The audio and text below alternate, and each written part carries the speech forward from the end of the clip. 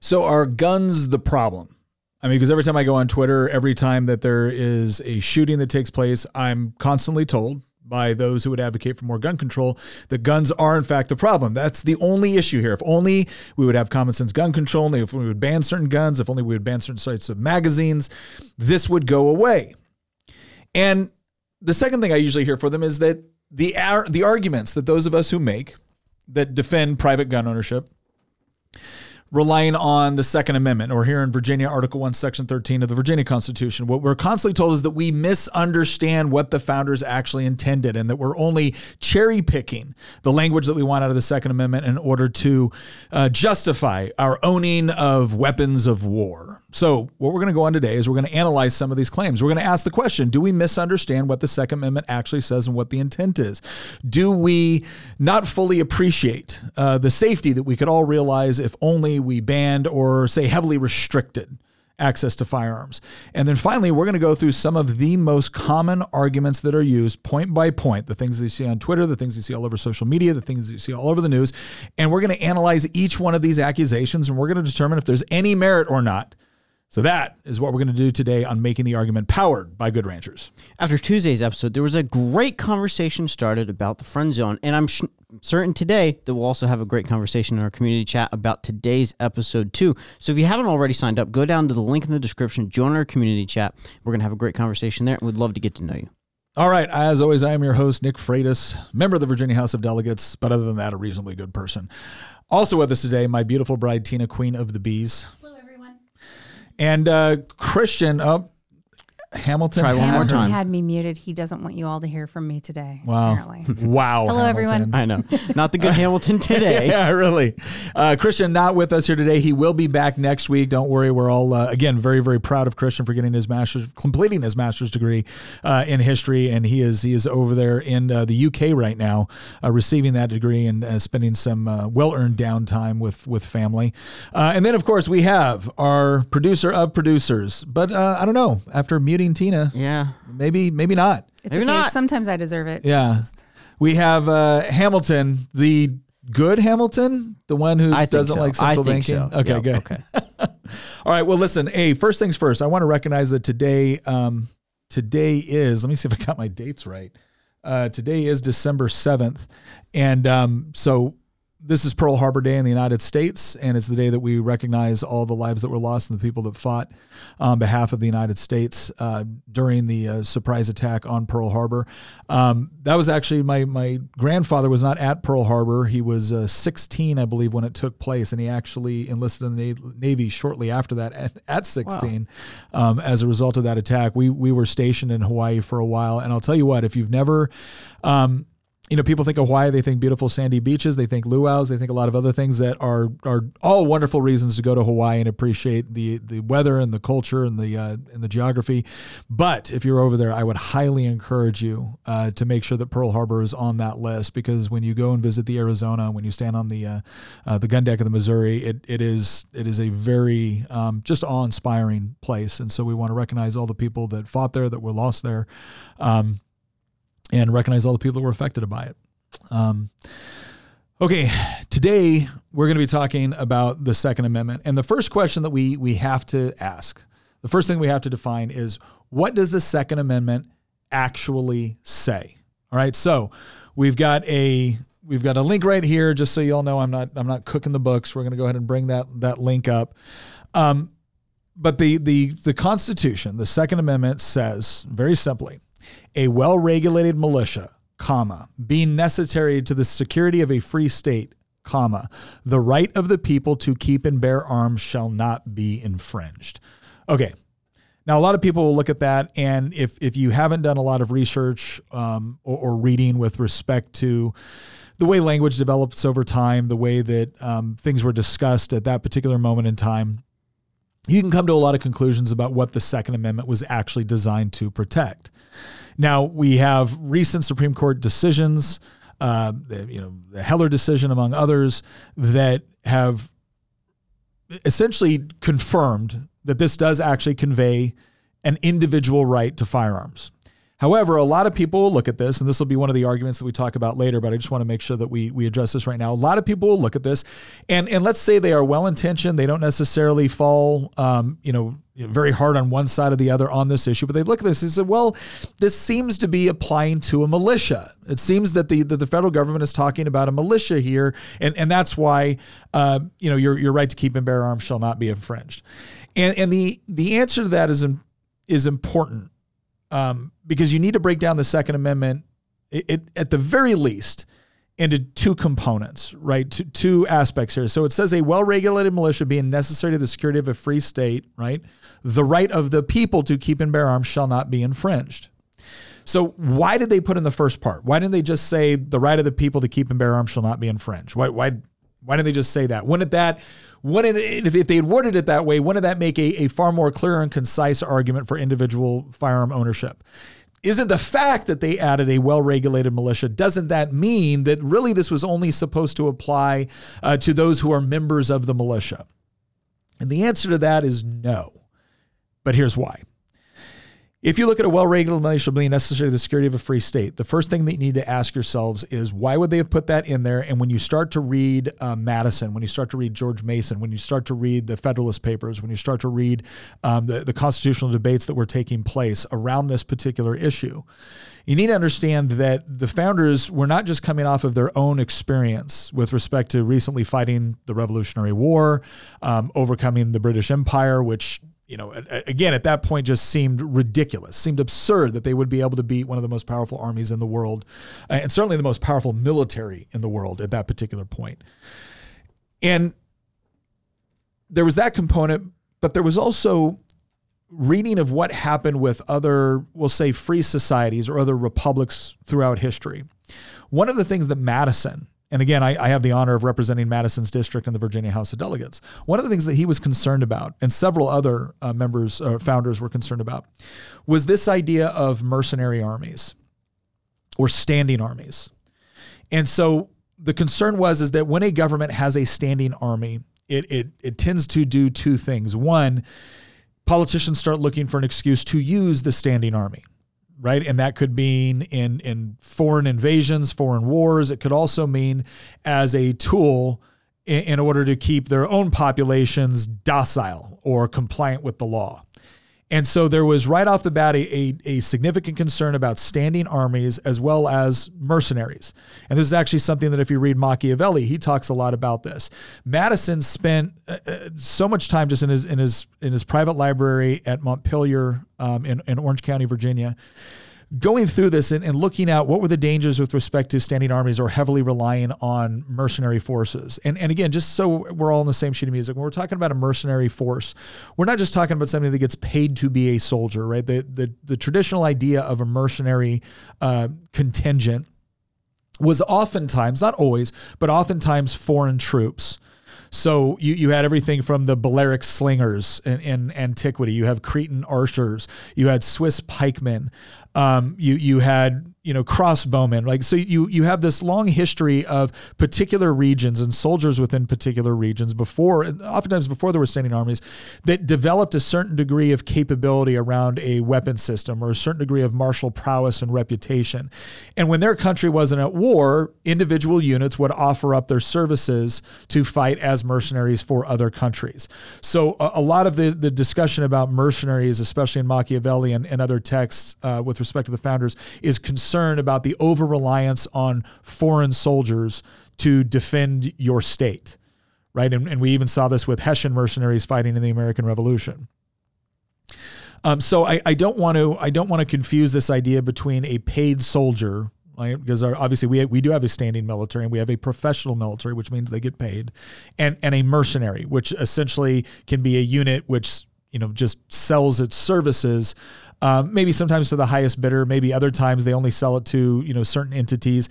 Not every mercenary is this picture of bloodthirsty, soldiers of fortune going around shooting, whoever they're paid to shoot, right? That's kind of that's not an accurate picture of all mercenary elements. But the reason why it was such a concern is because mercenary troops oftentimes at some point Either maybe sometimes they didn't get paid, maybe sometimes they didn't get paid what they thought they were owed, or maybe they realized that the element or the entity that they were protecting had a lot of money, but not a lot of guns of their own. And so the mercenaries got the bright idea that, hey, why are we not running this place? Right. So there was a concern with mercenaries. There was also, the concern with standing armies because governments can still use their standing armies to abuse their citizens. This became a major source of concern with the Roman, especially the late Roman Empire, where a lot of times Roman legions were more loyal toward the generals or the officers commanding that legion than they were to the state itself. And so those standing armies would have an incentive to stage coups in order to put their own generals in charge, because it would usually mean large benefits or donatives or land grants to them. Right. So that was part of the concern with standing armies. Now, a lot of times Americans will look at this today and be like, well, this is absurd. This is stupid. This would never happen today.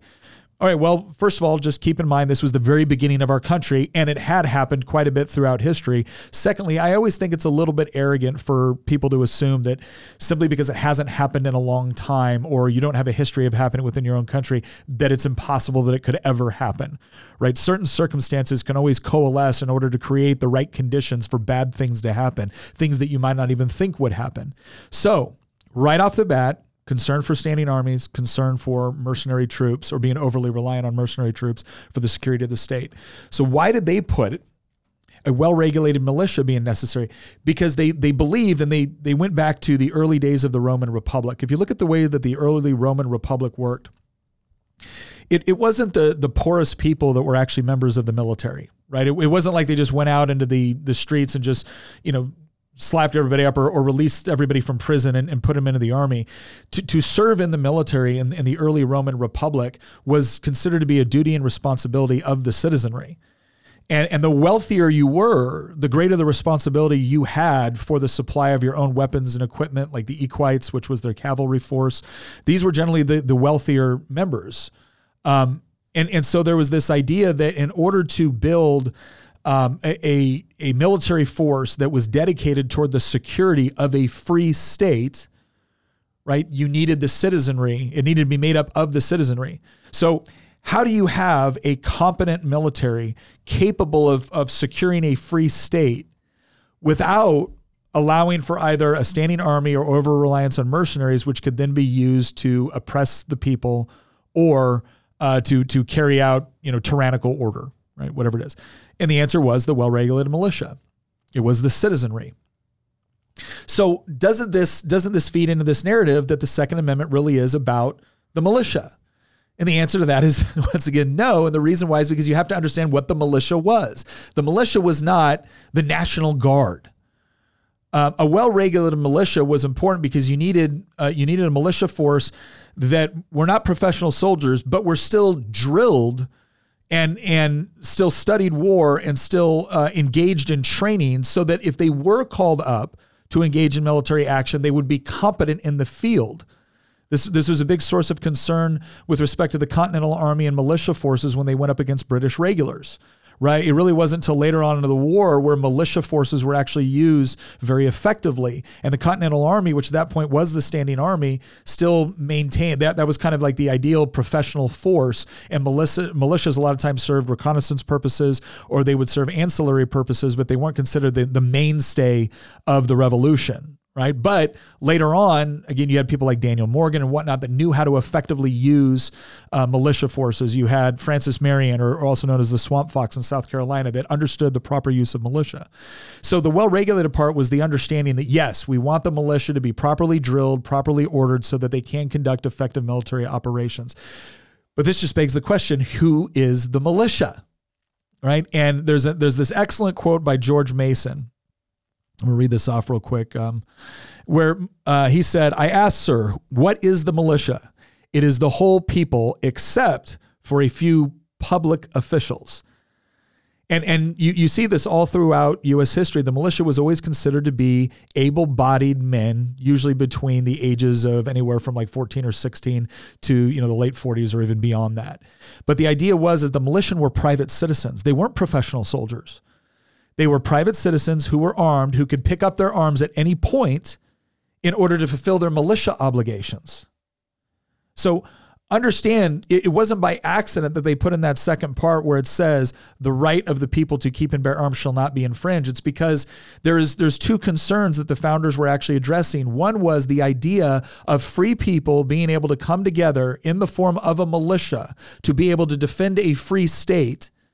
And that the only way you could do that is if individual citizens, if those same free people were armed with their own ability to be able to not just protect themselves, not just to protect their property, not just to protect their country, but to also protect themselves from their government should that government ever become tyrannical. And you say this now and people act as if this is just absurdity. Like, do you really think, they'll make one of two claims. The first claim is, do you really think that our own government is going to oppress our people to such a degree?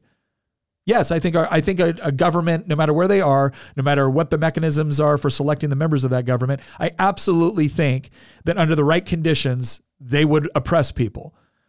I mean, we got a glimpse of it during COVID. We got a glimpse of it. Now, I'm not comparing that sort of oppression to what you see in other parts of the world, but did anybody here honestly believe that they would watch governments summarily come in and say, if you don't wear a mask or get a vaccine, you can't do this. We're going to shut down your business and you're not allowed to operate. We're going to shut down your schools. We're not going to allow you to go to church, and we will use law enforcement and the threat of violence to prevent you from doing so. Did anybody think that was possible? I didn't think that was something that would happen, but it did.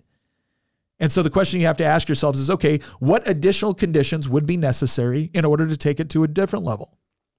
So yes, it is not unreasonable. It certainly wasn't unreasonable then, and it's not unreasonable now for people to say that, yes, people should be able to be armed, to be able to serve as a backstop or as a force to be able to defend themselves against tyranny pushed upon them from their own government, or oppression pushed upon them from their own government. The other thing that you'll often hear is like, well, do you honestly think a bunch of civilians with, semi-automatic rifles are going to be able to take on the most powerful military in the world? I don't know. Ask the Taliban. Right? Ask the Taliban. The most powerful military in the world went over to Afghanistan, fought a 20-year war, kicked the living crap out of them. Right? For 2 decades. Kicked the living crap out of them. Won every single major engagement. And then 20 years later, we left, and who was in charge of Afghanistan? The Taliban was. Now, am I comparing American citizens with firearms? No. What I'm saying is that this false belief that simply because a military has greater weaponry or offensive capacity, that therefore nobody should even try because it's impossible to win. I'm sorry, that's not accurate. And it's also why we should all have tanks and flamethrowers and jets.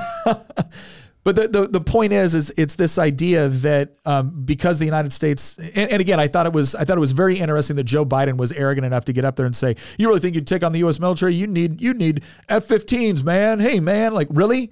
Because didn't you suddenly pull us out of Afghanistan and leave billions of dollars of sophisticated military equipment into the hands of a terrorist organization? Hey, man, did you do that? Okay, well then."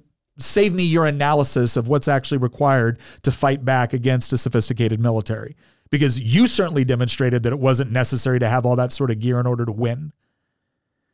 I also think it's interesting because a lot of times you'll hear people be like, oh, see, it says well regulated. That means regulating guns. We're supposed to regulate guns. And what they miss is that, no, it's the militia that's supposed to be regulated, not the guns. Yeah.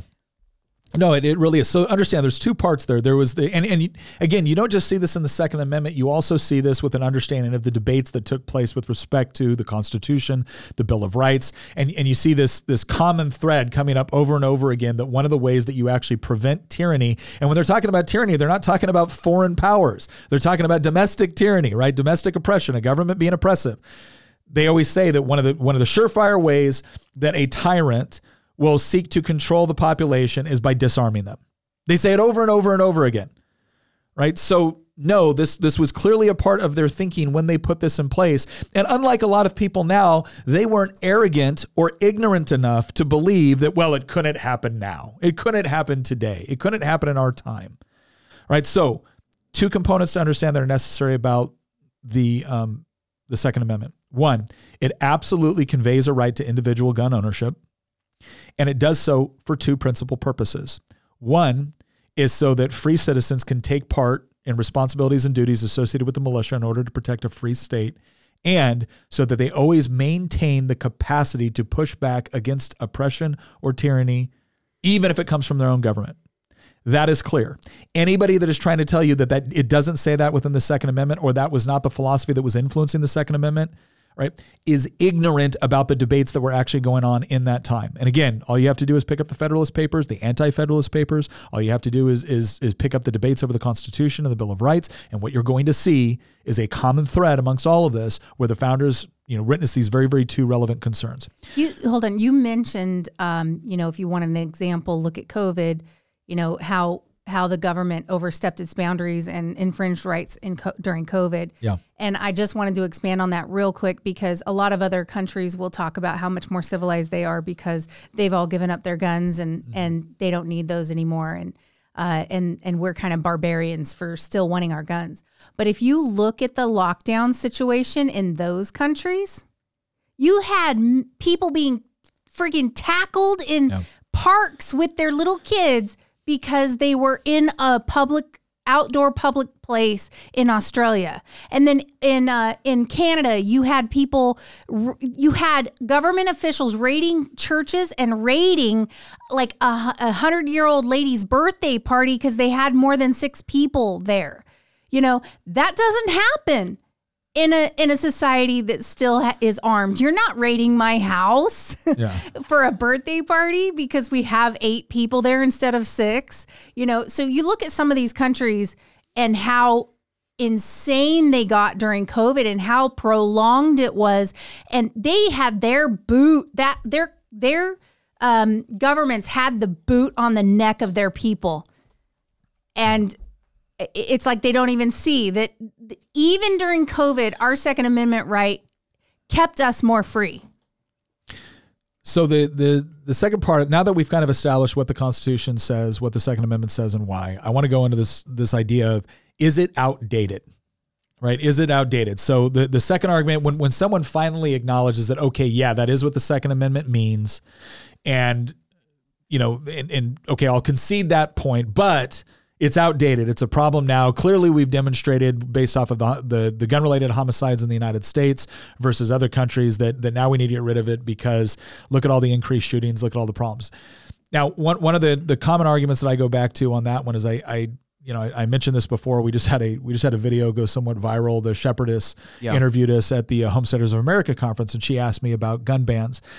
And one of the things I pointed out is that Americans owning guns, the private ownership of firearms, even including semi-automatic, pistols, rifles, is a long-standing tradition within the United States. Like essentially, as soon as semi-automatics became available, private citizens were owning them. Now, the question is why does it seem to be relatively recently that we see people picking up firearms and going into crowded areas? Now, that's not to say that you can't find examples of this taking place, 100 years ago. And obviously there was massive gang wars that took place with the mob during Prohibition and things like that. But I'm talking specifically what we see is a higher degree of propensity to be targeting institutions of education, targeting, these, clubs and stuff like that, where all of a sudden someone will come in usually with a semi-automatic rifle or pistol or combination of both and start shooting people, start shooting children, start shooting people at a concert. And the question that I have to ask myself is, okay, well, wait a second. The means to do all of this existed long before, the 90s. The means to do all of this and to wreak this sort of havoc existed before, but you didn't see it in anywhere near the same fashion or degree that we're seeing it now. And so I think it's reasonable for me to look at someone and say, okay, I believe there's something of a causation correlation problem here. If you're saying the guns are the problem, then I'm going to ask you the very reasonable questions on why they were not the problem before. And if you're going to tell me, well, that doesn't matter, they're the problem now, so we need to get rid of them, I'm going to say, well, okay, if you get rid of the guns, but you don't actually address the underlying issue for why these attacks are taking place, what you're doing is you're changing out the implement that will be used. You're not actually getting to the root cause of why it's happening. Not to mention the fact that your solution is to say that because this incredibly small group of society has decided to abuse their rights, the rights of all citizens are now forfeit. Is that a logical argument? Is that something that we're willing to accept for the First Amendment? Because this group of people decided to abuse their right to free speech, went into a crowded movie theater and yelled fire when there was no fire. Now all of your rights to freedom of speech must be reduced, restricted, banned, whatever it might be. Right? Is that the logic that we want to use? Because if it applies to the Second Amendment, well, then arguably it applies to all essential civil liberties, which are supposed to be guaranteed to us. And now people will sometimes come back and say, well, no, we're not talking about banning all. We're just talking about restrictions. We already have restrictions. Anybody that's honestly going to tell anybody that wants to tell you that we don't have gun restrictions in the United States, what do we not have laws against using a firearm illegally? Of course we do. Do we not have laws? Do we not have background checks? Of course we do. We have all kinds of restrictions. Do you think I can go right now to Cabela's and just order a machine gun? I can't do that. It'd be nice if we could, though. No, but back when there weren't mass shootings, you could get a machine gun. That's the crazy thing is that, a lot of these gun laws are relatively new, and it seems like the more laws they put on, the more shootings we have. It's the laws aren't helping. The laws don't change it. I think that we've had people told for so long that they don't have value, live your own truth, and their truth just happens to be satisfied by going and shooting people up. I mean, anytime you completely take away any moral fiber from the society and you start just totally demolishing the family, and then you have, for entertainment value, kids are sitting there playing video game after video game where they're just shooting people up, and they're watching violent shows where people are getting very gory shows where they're just getting mowed down into pink mist. Stuff like this does mess with people's heads, especially if they don't have anything they subscribe to morally above themselves. Well, we had and if you could, Hamilton, we have it on our page. There was probably the first time. Actually, it was the second time. The second time I ever got in a floor debate, which generated some public comment. I think the speech now, I don't know how many times it's been shared, but I think it has somewhere in the neighborhood of around 80 million views. And it was a floor speech in 2018, and it was about this. And one of the things that I was trying to bring up on that was this whole idea of why is this happening? And can we please get to that question? Instead of just looking at the implement that is being used, can we ask ourselves the question, why is this happening? And then can we please have a constructive debate and discussion about why it is happening so we can potentially address those issues? Is it predominantly associated with mental health? I'm going to say right now, I don't know, because I don't know exactly what everybody means when they say mental health. Do I obviously think that somebody is twisted in their thinking if they hurt innocent people like that? Absolutely. But I've seen people who were not suffering from any sort of mental health that we could have effectively analyzed do some pretty bad things to pretty innocent people. I saw that in Iraq. And I don't think I could have easily characterized them as this is just a cluster B personality set. This is just antisocial behavior.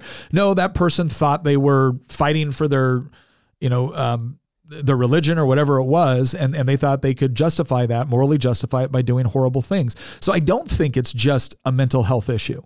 I think that's become the easy thing to blame it on, and the easy thing to justify more government intervention in other areas. And again, I'm not saying that mental health isn't an issue. I think it is. But I think we're actually dealing with something that's far more pernicious. And I remember when I had to write a paper, and it was the whole idea of what was the most difficult moral question. It was a class on ethics with respect to intelligence gathering.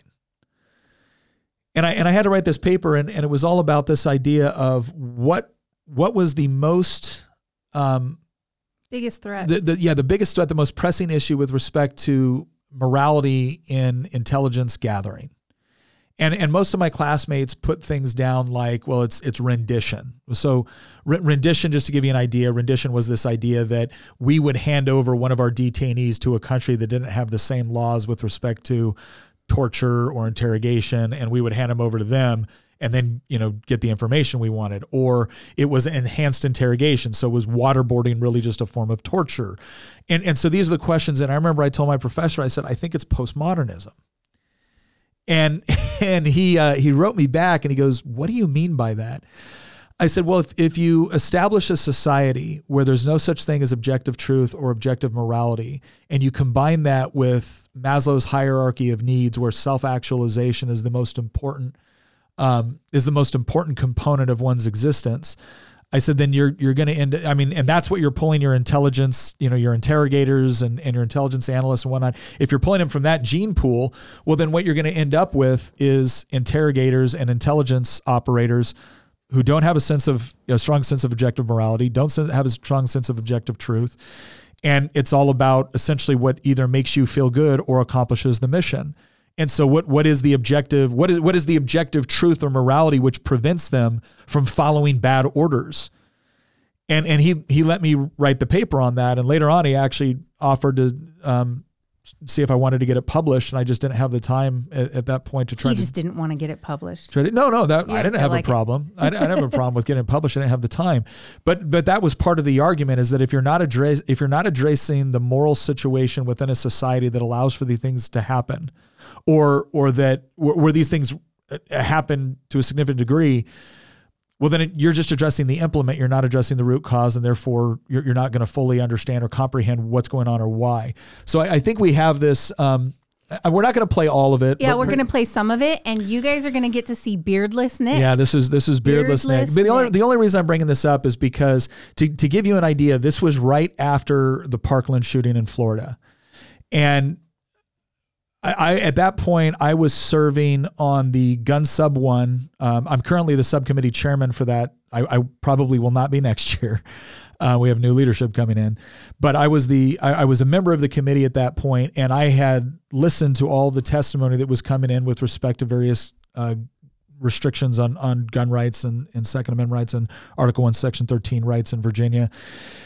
And I had colleagues of mine compare me to Nazis. I'd had colleagues of mine tell me that I was on the side of terrorists. And then I had another colleague stand up on the House floor and compared us all to segregationists who were just being intransigent in our way of thinking. So that's a little bit of the backdrop of what influenced this speech. But we'll go ahead and play it for you and kind of let you decide. Delegate from Culpeper, Delegate Freitas. Thank you, Mr. Speaker. I rise for a point of personal privilege. Delegate has the floor. So, over the last several days, Mr. Speaker, there's been a lot of discussion about an open and honest debate with respect to school shootings, gun violence, gun control, etc.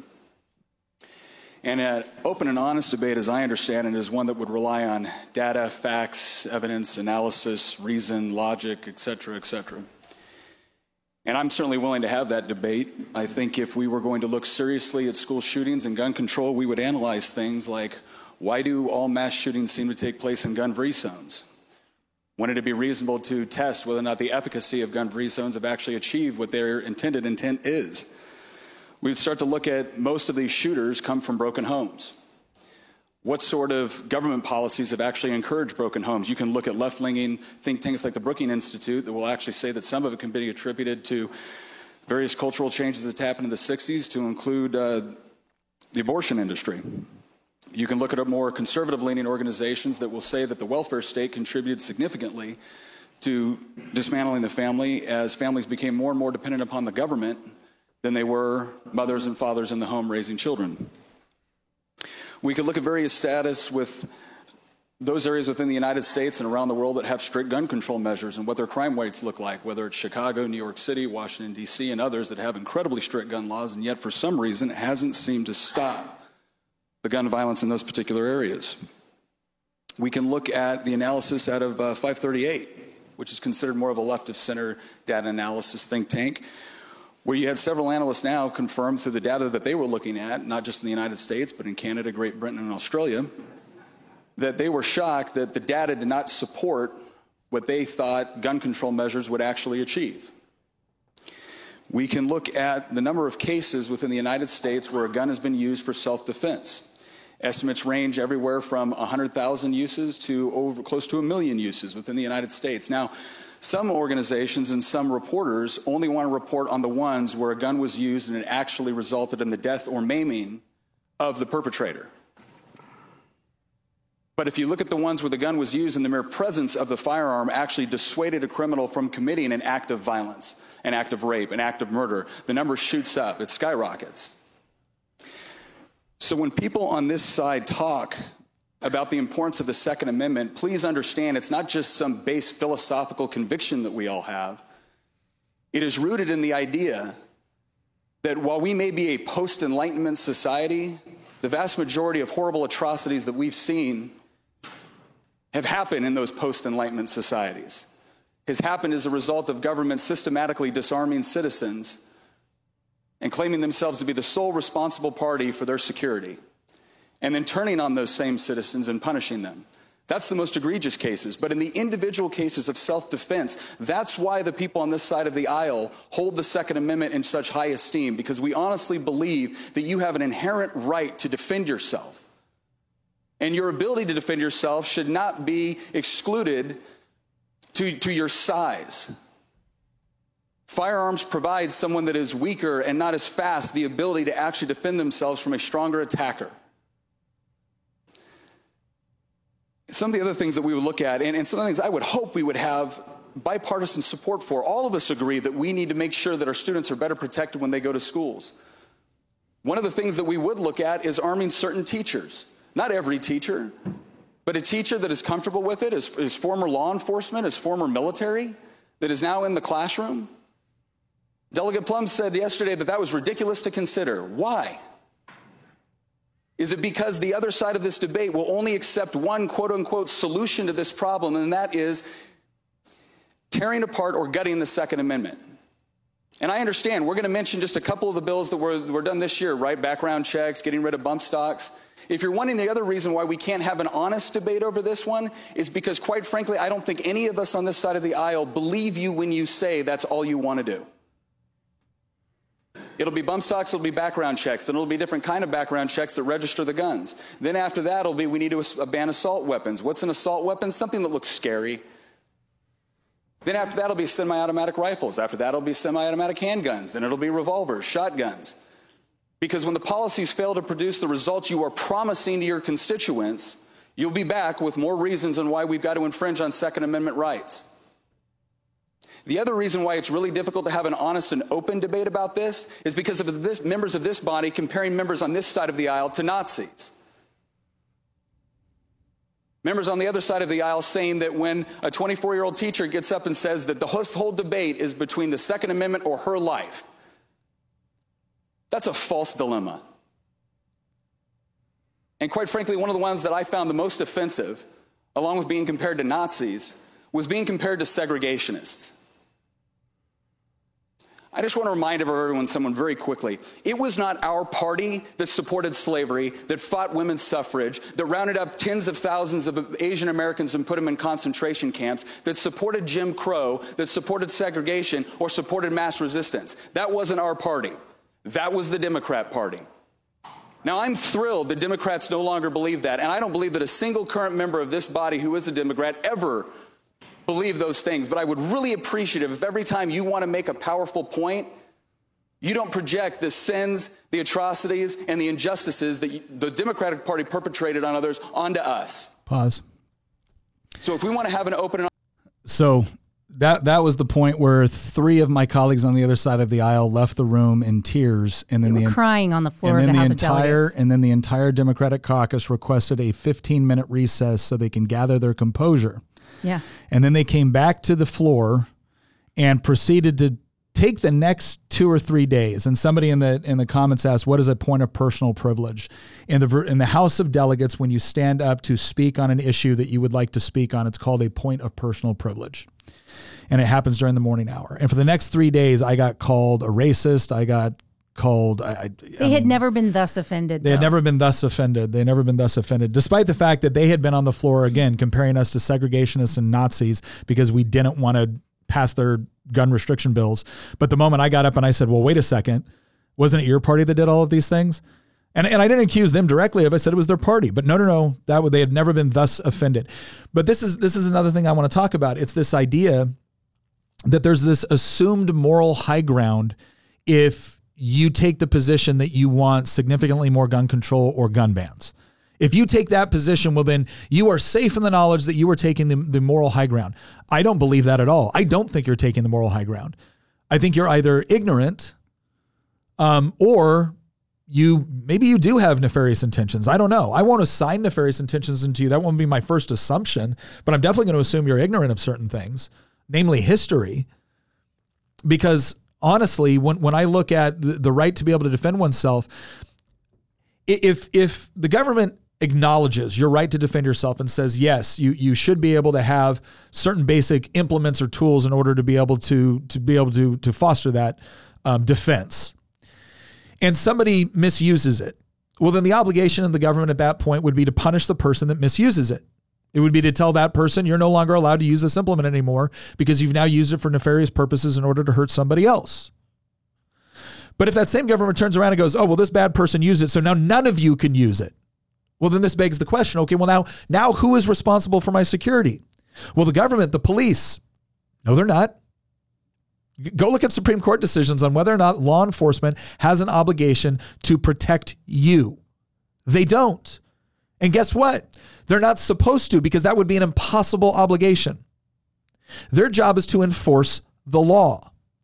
Now, the vast majority of people that I know in law enforcement would go out of their way to protect you, would put themselves in harm's way to protect you. I absolutely believe that. I had my father on here for 2 episodes talking about how he did that as a member of LAPD. But it isn't their legal obligation. Nobody in this country has a legal obligation to defend you unless you have signed some sort of private contract with them. And last time I checked, the average citizen who is struggling to pay for groceries right now can't afford a private security detail. You know who can? The politicians, who either get one by virtue of being politicians. We have our own Capitol Police Force in Richmond. Or the incredibly wealthy corporate executives, Hollywood execs, starlets, singers that are constantly advocating for gun bans or gun restrictions. But not for their security details, of course, because they're important. They need this protection. You don't. You can rely on a police force or a military which has no legal obligation to defend or protect you. But they, on the other hand, they're the important people. They're the special people. And so they need this security, but you don't. But it's easy. If you want this sort of security, fine. Just become rich and famous like them, or powerful. And then you can have it. Then you can have it because they're the good people, right? Because that's the morally superior position to take. Yeah, I don't think so. I think another problem that we have that we better start addressing here pretty quickly is why is it that when a mass shooting takes place and it doesn't fit the media's preferred narrative, we don't get access to the manifestos very quickly, do we? It's almost as like when somebody uses an act of violence or they use a firearm to commit an act of violence and it doesn't fit to the media's narrative, all of a sudden we're not entitled to know what their motivation was. Because you would think that anybody that was truly concerned about school shootings or any shooting for that matter would be somewhat concerned about the motivation behind it. But they don't seem to be unless it fits their preferred narrative. And what we're finding out is that very few of them actually do fit their preferred narrative once you get to the motivation of why somebody decided to engage in a shooting. I mean, yeah, they may come out with a lot of assumptions right off the bat if they think it's going to fit into their narrative. But the moment they find out it doesn't, all of a sudden, it's no longer a primary concern. Let's just focus on the gun. That's it. Focus on the gun. All right. The chat would like us to play the rest of the video. Oh, okay. There's not much left, but go ahead.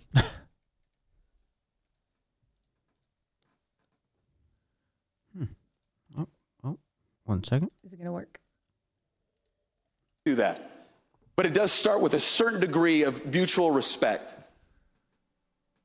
It starts with a certain degree of not assuming that the only reason why we believe in the Second Amendment is because the NRA paid us off. Well, if that's the sort of logic you want to use, why don't you go take a look at how much money the NRA spends and how much money Planned Parenthood spends? Because when I get up here and I talk about abortion, I don't assume that you're all bought and paid for by Planned Parenthood. I don't assume you're horrible people. because I disagree with you on a policy position. I assume you have deep convictions and that we can have an argument and a debate about it. But if you're not willing to reciprocate that level of respect, well, don't be surprised when it becomes more difficult to talk about these things. Because there is a lot that we can do, and there is a lot that we need to do to ensure the security of our children and our citizens. But yes, we are going to have a problem with so-called solutions which infringe on people's liberty under the promise the government will provide for their security. Because ultimately in this last school shooting, we had a perfect example of government being engaged over 30 times and still failing to provide security for those students. Thank you, Mr. Speaker. Yeah, like I said, that caused a lot of controversy. They left crying. You'd get in the elevator after that with some of these people, and you could cut the hatred with a knife almost. I mean, they hated Nick after that. I got called. The one that blew my mind was I got called a racist, and I was like, how is this racist? And somebody said, well, you mentioned the 1960s. I said, I was talking about abortion and the sexual revolution. I was essentially talking about this idea where all of a sudden, hey, if your kid's an inconvenience, just abort them. Which, I mean, technically happened in 73, but the sexual revolution that kind of fueled it and the fatherlessness that would happen. Because I actually had a news reporter come up to me and goes, did you just claim that abortions cause mass shootings? I said, no, I didn't say that. What I was talking about But the headlines did. What I was talking about was fatherless homes. I said, go look at the prison system right now. And what you're going to find is between 80 to 90% of the people in there had no positive male role model in their life growing up. Yeah. And a lot of that was fostered by ideas about sex and family that came out of the sexual revolution of the 60s. What did the headline say? Delegate Freitas claims abortion leads to mass shootings. I mean, the guy blatantly lied. For the first 3 days after this happened, the media had a field day with it, and they basically said that this speech was about something it wasn't about. Yeah. And it wasn't until Nick went ahead and put the speech on Facebook, and it went absolutely viral that the media had to stop misquoting and lying about what he said. Well, it's also when I learned the power of social media, because when I put this out there and I watched the press deliberately misrepresent what I said, describe it as a screed or a rant or everything, deliberately misrepresented what I said. And then when I put it out on social media, and again, I think it got upwards of, the higher estimates are 100 million views, but it went all over the place and people got a chance to see what I said, not the media's rendition of what I said. That's where I realized. You didn't give that speech to post it on social media either. No. And you know what's really funny is Nick basically had been called a racist and a Nazi like one too many times that day. And I remember him texting me right before he was going to get up and speak. And he goes, I think I'm just going to get up and say something. Well, and so this was not a prepared speech, you guys. The only time he looked down at anything was to check his numbers for 538. Yeah, the Brian Betts said, Nick Freitas, they call you racist because when you talk about broken fatherless homes, they assume you're referring to a specific group of people. Brian, you are absolutely right. That is exactly right. And here's what was fascinating. I grew up in a home where my parents were divorced.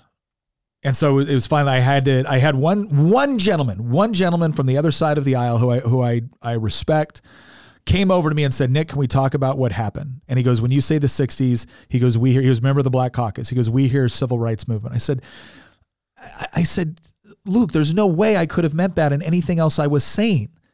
And he goes, I understand. I said, but I want you to know that a lot of times when you reference that time period, that's what we think about. I said, I appreciate you telling me that, Luke. I will take that under consideration because my intent was not to address that. It was this. And he goes, and I can't remember if he said to somebody, goes, I had another friend goes, well, they're mad at you because you brought up fatherless homes. I'm like, my dad and mom got divorced when I was 3. My dad lived in LA. I lived in Northern California. I got to see him 3 months out of the year. I said, I got a question, Greg. Am I allowed to talk about my own personal experiences in life, or is that off limits because the other side of the aisle doesn't think I'm the right color for it? Like, that just pissed me off. Yeah, the fact that they thought it was about fatherless homes to begin with, fatherless homes specifically meant a certain race to begin with, is racist. They automatically thought.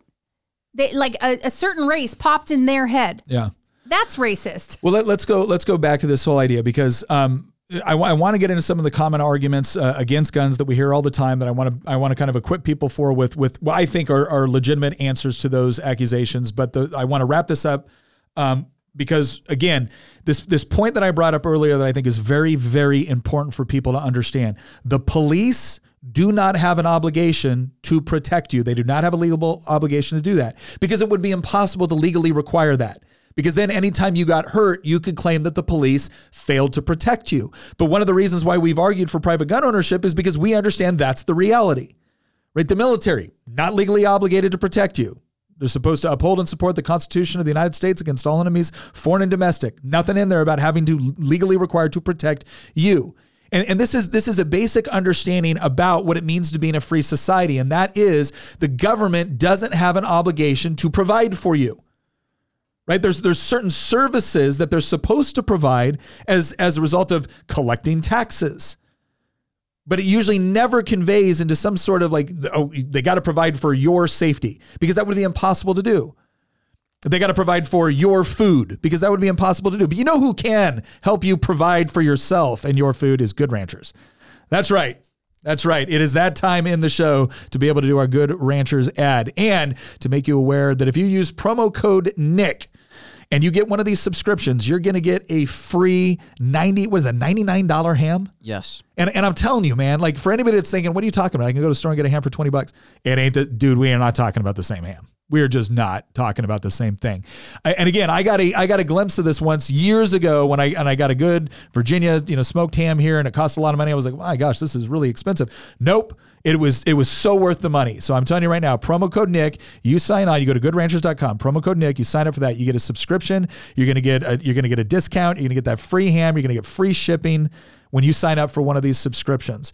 They also have some other, what is it if you get ordered by December 11th. Yes, that is the most important thing. There are 4 days left. 4 days left to order Yeah. and get your ham in time for Christmas. Yeah. So if you are a Christmas ham family or you're considering being a Christmas ham family, go to Good Ranchers right now, sign up for one of those subscriptions, use promo code Nick. You're going to get quality raised. Again, anything you get there, whether it's beef, whether it's pork, whether it's poultry, whether it's wild caught seafood, it's coming right here from America, from American farmers, from American fishermen. It's a great deal. Promo code Nick, get yourself a discount, get yourself a free ham, get yourself free shipping.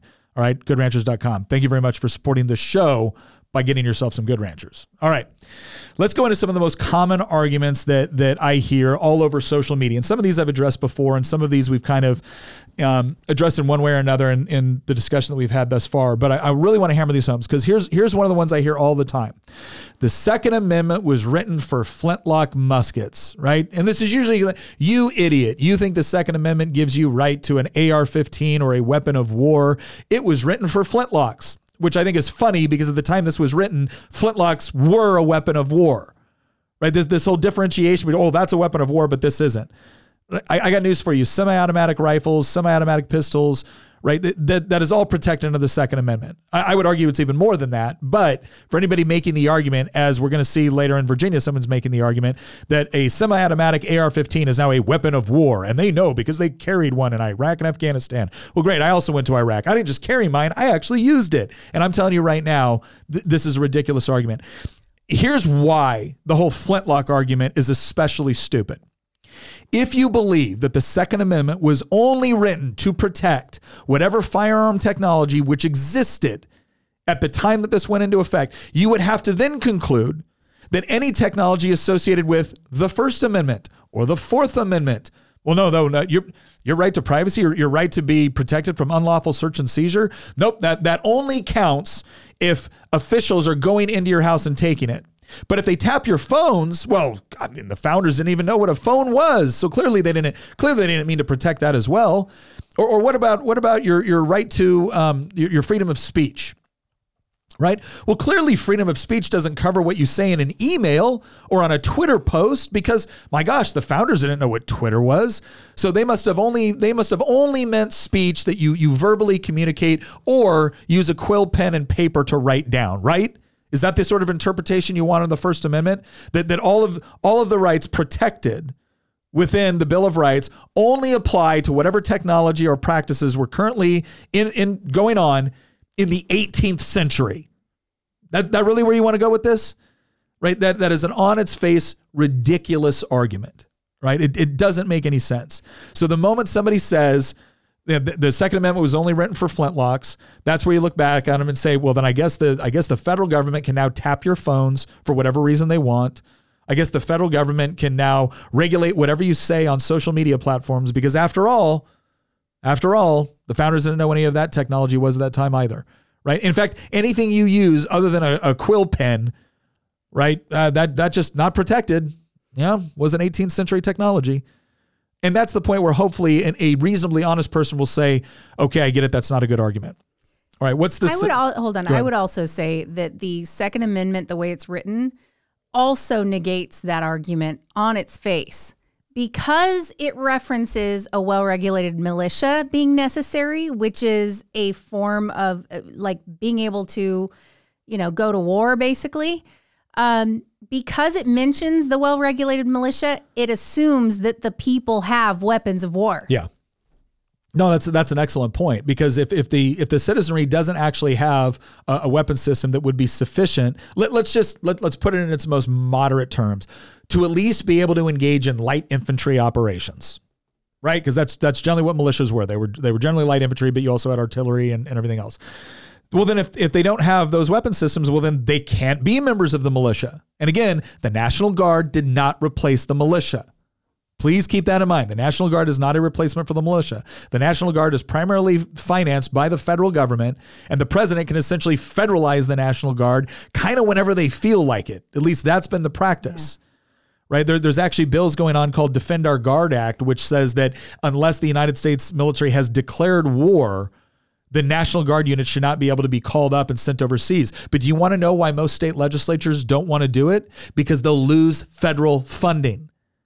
Right? So once again, we have the federal government overstepping its boundaries, not because it can legally do so based off of its enumerated powers in the Constitution, but because it has the power to tax people and then extort you with your own tax dollars. Yeah, they did the same thing with the vaccine. Yeah. All right, let's look at this one. This 2A was meant for a well-regulated militia, which is the National Guard. I think we've already addressed this one before, that the militia and the National Guard, not the same thing. I kind of just said it now as well, so we've reiterated that. And again, you would not have found a prominent founding father writing on this topic that would have said that the Continental Army or that something that would be like the National Guard, which is essentially ultimately largely just a branch of the United States Army or Navy or Air Force or Marine Corps or whatnot, that meets the definition of militia as they understood it and as they articulated it.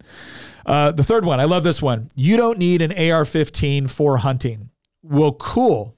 That's true. It depends on what you're hunting. That's true. You don't need an AR-15 for hunting, right? And if the founders had written the Second Amendment after getting back from an especially hard hunting trip, that would be a relevant argument. Yes. But since that's not why they wrote it, then it's irrelevant. It's a non sequitur, right? The Second Amendment was not written to protect your right to shoot ducks. Yeah. Or deer or anything else. And a lot of Republicans have to be reminded of this too. I will never, every single time there's a Republican on the campaign trail and they have your quintessential duck hunting in the orange jacket to show that they're pro Second Amendment, I'm going, all you're doing is telling me you're pro hunting. So gross. I know plenty of people. I know plenty of people that think hunting is fine and are still anti-gun. Yeah. And a lot of them vote Republican. Yeah. So, that's a problem that Republicans don't get it also. So many Republican politicians are all for background checks, too. Yeah. It's a whole nother conversation, though. Here's another one. If you need multiple rounds to hunt, this has to do with high-capacity magazines and things and semi-automatic rifles. So the way it goes is if you need multiple rounds to hunt, then you suck at hunting. Well, if you need an unarmed citizenry to govern, you suck at governing. Because once again, the Second Amendment is not about hunting. It's about people being able to protect themselves from tyranny and oppression. And I don't know if you guys have perused a history book anytime soon, but it turns out that government's pretty good at delivering on the oppression.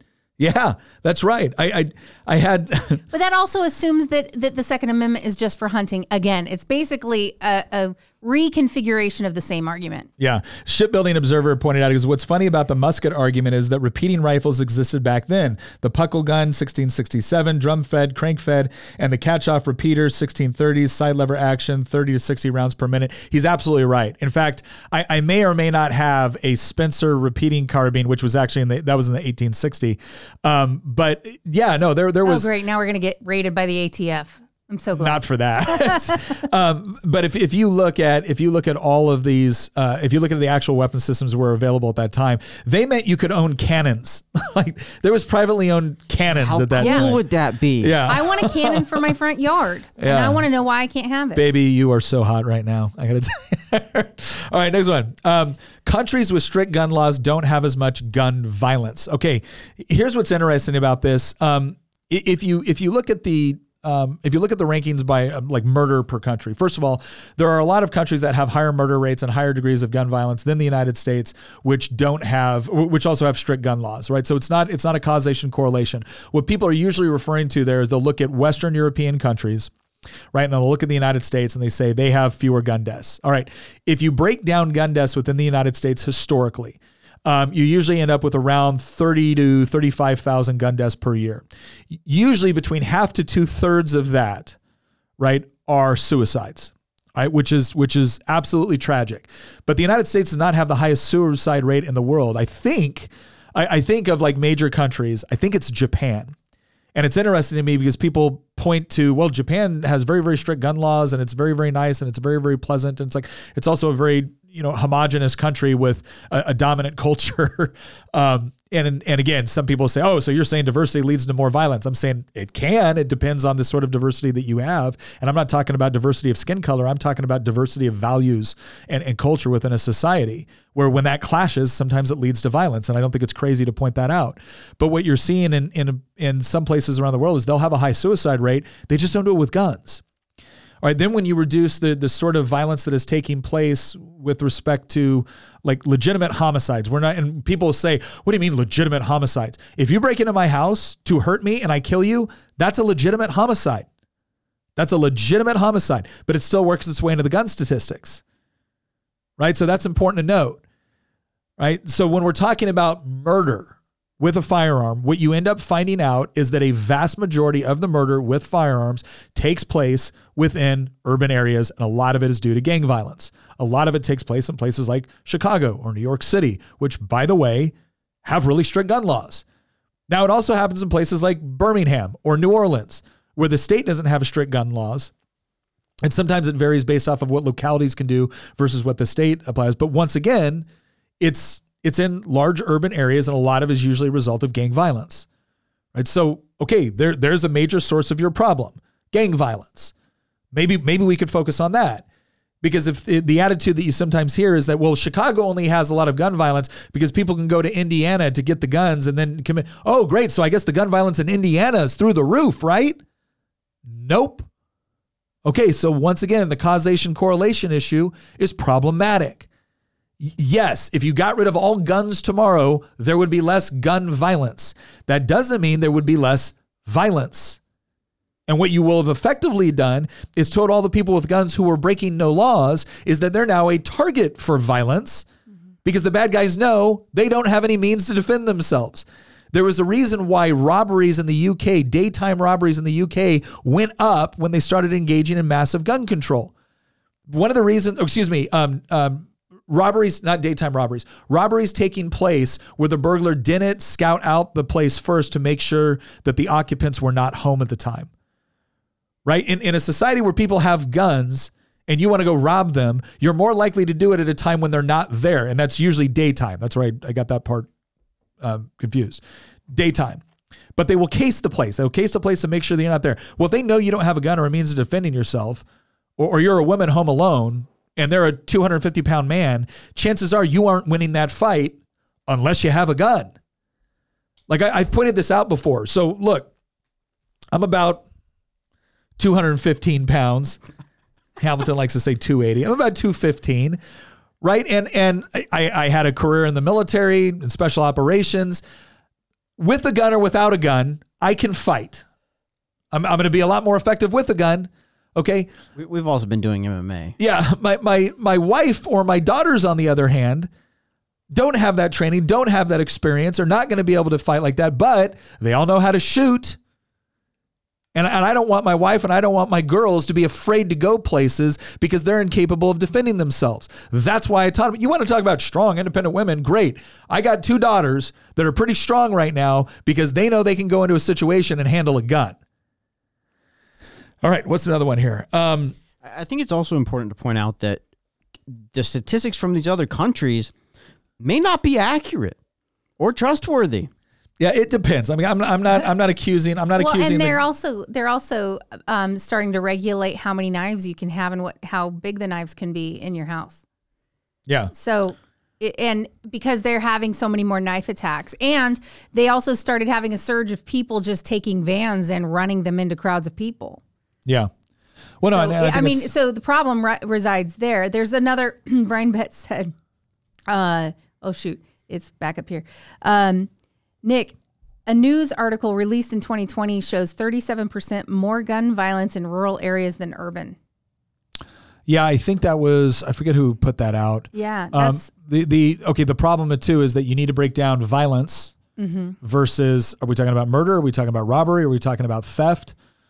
Right. And then we're also talking about the preponderance where the stick is coming, because part of this is a per capita thing. So obviously if one act of gun violence takes place in Culpeper, right, you would require dozens of acts of gun violence in Chicago in order to match that from a per capita basis. yeah. The real question is okay, where is there a major source of gun violence like dominating your streets and dominating your area? Yeah, like are there areas you're afraid to go to because of gun violence? Well, and a lot of it, what they try to do too, is they try to say that, oh, look, it's the South where you have a higher percentage of gun violence taking place. Okay, but it was the South in Birmingham. It was the South in New Orleans. It was the South in urban areas within southern states.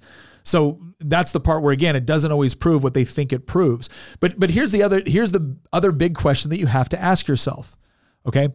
Living in a society where, if you want to live in a free society, we have something called trade-offs, right? Thomas Sowell talks about this all the time. And this is the whole thing of the issue is the guns. So obviously, if you have greater access to guns, yes, you could have a society where you're going to have greater gun violence. The question is okay, what are you going to do in order to prevent the inappropriate gun violence from taking place? And by inappropriate, I mean, if I use a gun to protect myself, that's not inappropriate gun violence if you pose the threat to me. If the solution is we're just going to reduce the overall quantity of guns within society, well, then by necessity, that is going to impact law-abiding people more than it impacts criminals. Because you're not uninventing guns, so there's still mechanisms where they can get a hold of it. Two, you're not necessarily changing their motivations on what they're going to do, so they're just going to find a different implement to do it if they can't find a gun. And then, again, ultimately, the biggest concern here is you just disarmed everybody and you've taken away their ability to defend themselves. So here's my question. If you're going to take away my ability to defend myself, right, my reasonable ability to defend myself, are you now responsible for my security? If the answer is no, then who is? Well, I guess that's not a source of concern. I guess it's just, well, no, if we lower the overall gun violence related statistics, that's what matters. Okay, great. So let me tell you how that works out in your world. All right. Woman is being beaten by her boyfriend. She goes out and she gets a gun. Boyfriend shows up to beat her to death and she shoots him. Oh, that's a gun violence statistic. Okay, we ban guns. Boyfriend shows up and beats her to death with his fists. That's also a drop in gun violence statistics. Does that sound like an equitable trade? There's your trade-off.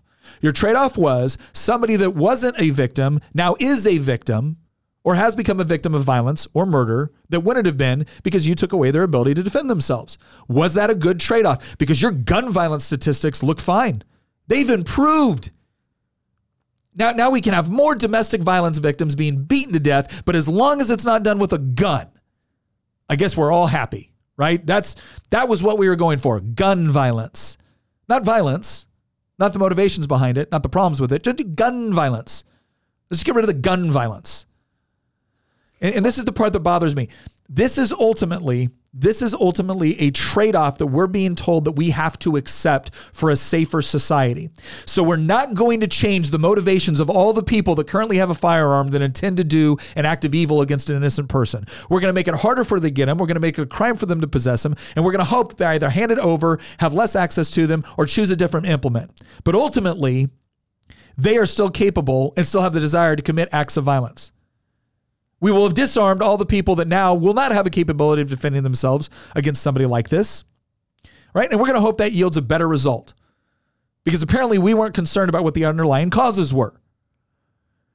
And then let's just say not probable, but certainly possible in the not so distant future, you have a local police force or a local governing body or a state governing body or maybe a federal governing body that decides that they find some of your rights inconvenient. And so now they're going to utilize the police force they have. But by the way, when they take away all of our guns, are they taking away the guns from the police too? No, of course not. Well, in some places they have. So keep in mind, they're not anti-gun. They're just anti-you having a gun. They absolutely want the organizations and institutions which will be responsible for carrying out their orders to be armed and to be well armed, right?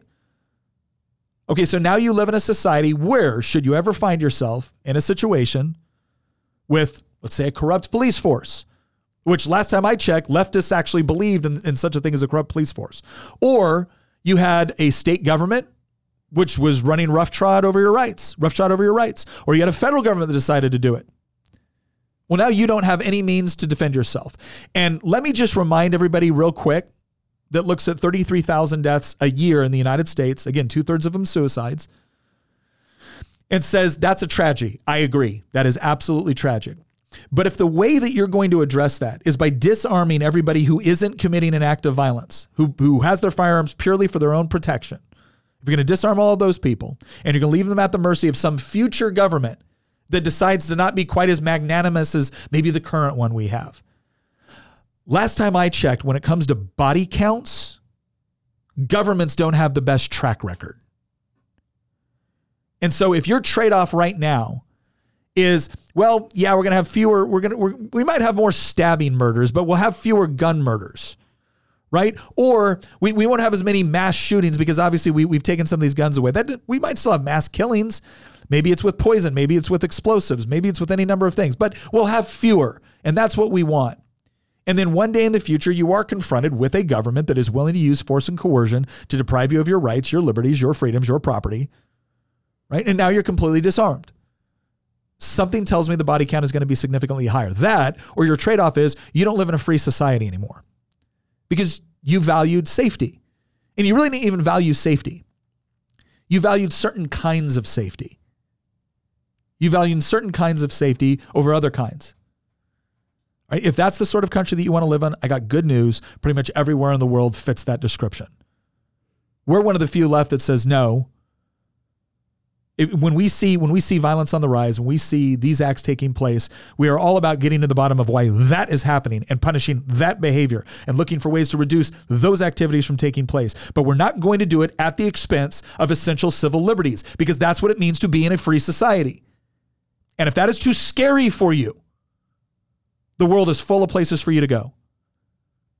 But as I have said before, and I'm gonna bring this up with a bill that they're actually proposing in Virginia right now, House Bill 2, which, by the way, for everyone that has said, nobody wants to take your guns. We just want common sense gun control.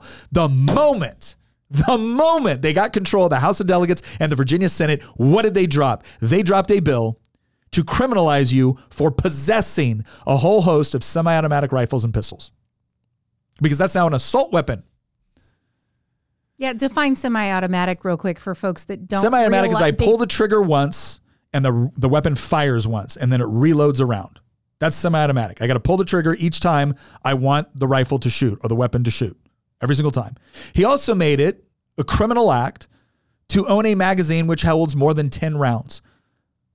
There's a whole host of legal semi-automatic pistols that come pretty standard with 15-round magazines.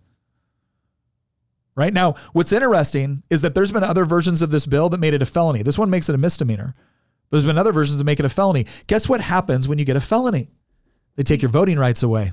Yeah. They don't just take away your gun rights. They take your voting rights away. Yeah, and if you possess one of those things, it's not like you're grandfathered in. Like once they make this illegal, you're not grandfathered in. You have to give it up. It's not like, oh, you already own these. That's okay. No, well, and the you way have to give them up. And the way they get around this idea of gun confiscation. Oh, no, we're not confiscating the guns. You're just obligated to destroy your own weapon system or render it inoperable. Oh, and what if I don't? Okay, so that it is gun confiscation. You're just requiring me to go and hand it in or me to destroy it rather than you destroying it. Yeah. It is gun confiscation. And then I got in a floor debate with Delegate Mark Levine when he carried the version of this bill back in 2020, where he said, this won't affect law-abiding citizens. I'm like, oh, isn't that cute? Isn't that cute? You take a whole bunch of people who are currently law-abiding citizens, change the law on things they already owned or possessed, make them criminals and say, see, you're no longer a law-abiding citizen. That is exactly what they were doing. Well, I'd like to point out you're no longer a constitutionally observing representative. What does that make you? Yeah. I want to back up real quick because a lot of times they will put forward things like red flag laws, which they already did in Virginia. And they put it basically like the media will come out, if Nick came out against red flag laws, which he is against, the media goes, oh, Delegate Freitas is against suicide prevention law. Yeah. And I saw that. I just find that to be so disingenuous. I mean, it's intellectually dishonest because the very same people that want to couch all their gun laws in suicide prevention measures, they're the same people that think you should be able to go to the doctor and have them off you and have your insurance pay for it.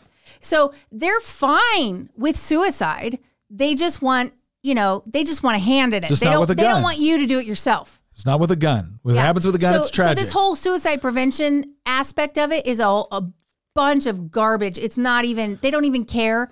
Like, I don't know why they care when on the other side, they're trying to help people line up to go to doctors to have them off them. I want to do one more article here, and this has to do with, well, what about the UK and what about Australia? And I want to talk about this research because I actually mentioned it in that speech. And then I want to get to the super chats here. Opinion. I used to think gun control was the answer. My research told me otherwise, by Leah Labresco. And she used to work for 538. I'm just going to read a part of this.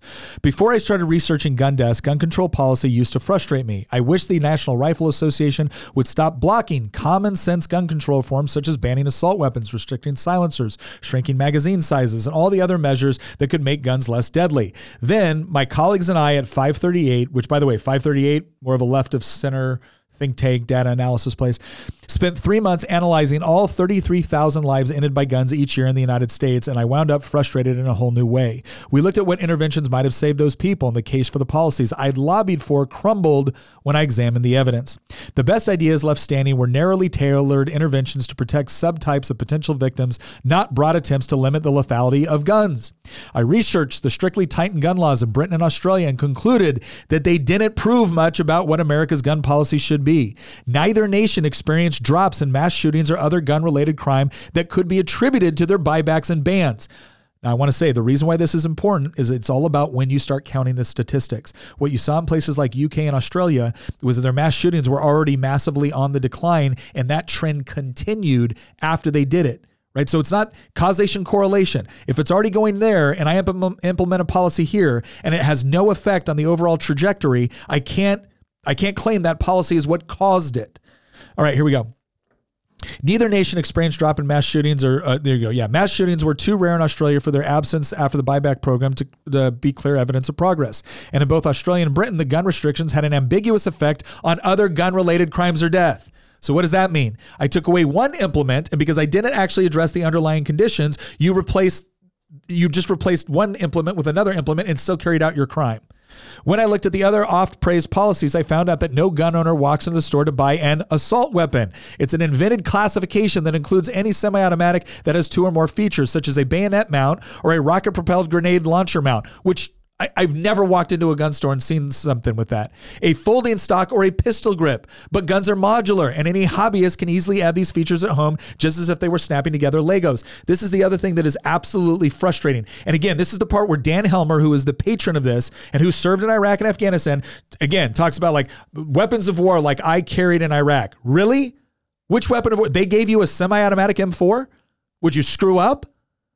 Because you should have had a semi-automatic with 3-round burst. I had a semi-automatic with full auto M4. So what was it? Was it the 92 FS? Was it your Beretta 9mm that was the weapon of war? This is the other thing. It's the whole, what makes it an assault? So if it has a folding stock, it's now an assault rifle. If it has a pistol grip, it's now an assault rifle. That's just a different way to hold the weapon. That's it. right? So all these people out here talking about assault weapons ban, in their mind, what they're imagining is people walking around with a bunch of belt-fed machine guns. That isn't a thing. If that's what you think is going to stop this stuff, I got good news. There's already massive restrictions on that, right? The average citizen cannot go by and buy anything like that. There's massive restrictions on where you have to store it, where you have to carry it. Like this idea that this is the problem, you don't know what you're talking about. Putting a pistol grip on a rifle doesn't make it more assaulty. Putting a folding stock on a rifle doesn't make it more assaulty. By the way, nothing makes a weapon more assaulty because it requires a human being to actually engage in assault. I'll tell you what. Let's pick something really scary, like a belt-fed machine gun. Let's pick an M240 Bravo, right? That was a belt-fed machine gun that I had in the 82nd Airborne Division when I was. That thing is a monster. It's a beast. It's considered a crew-served weapon.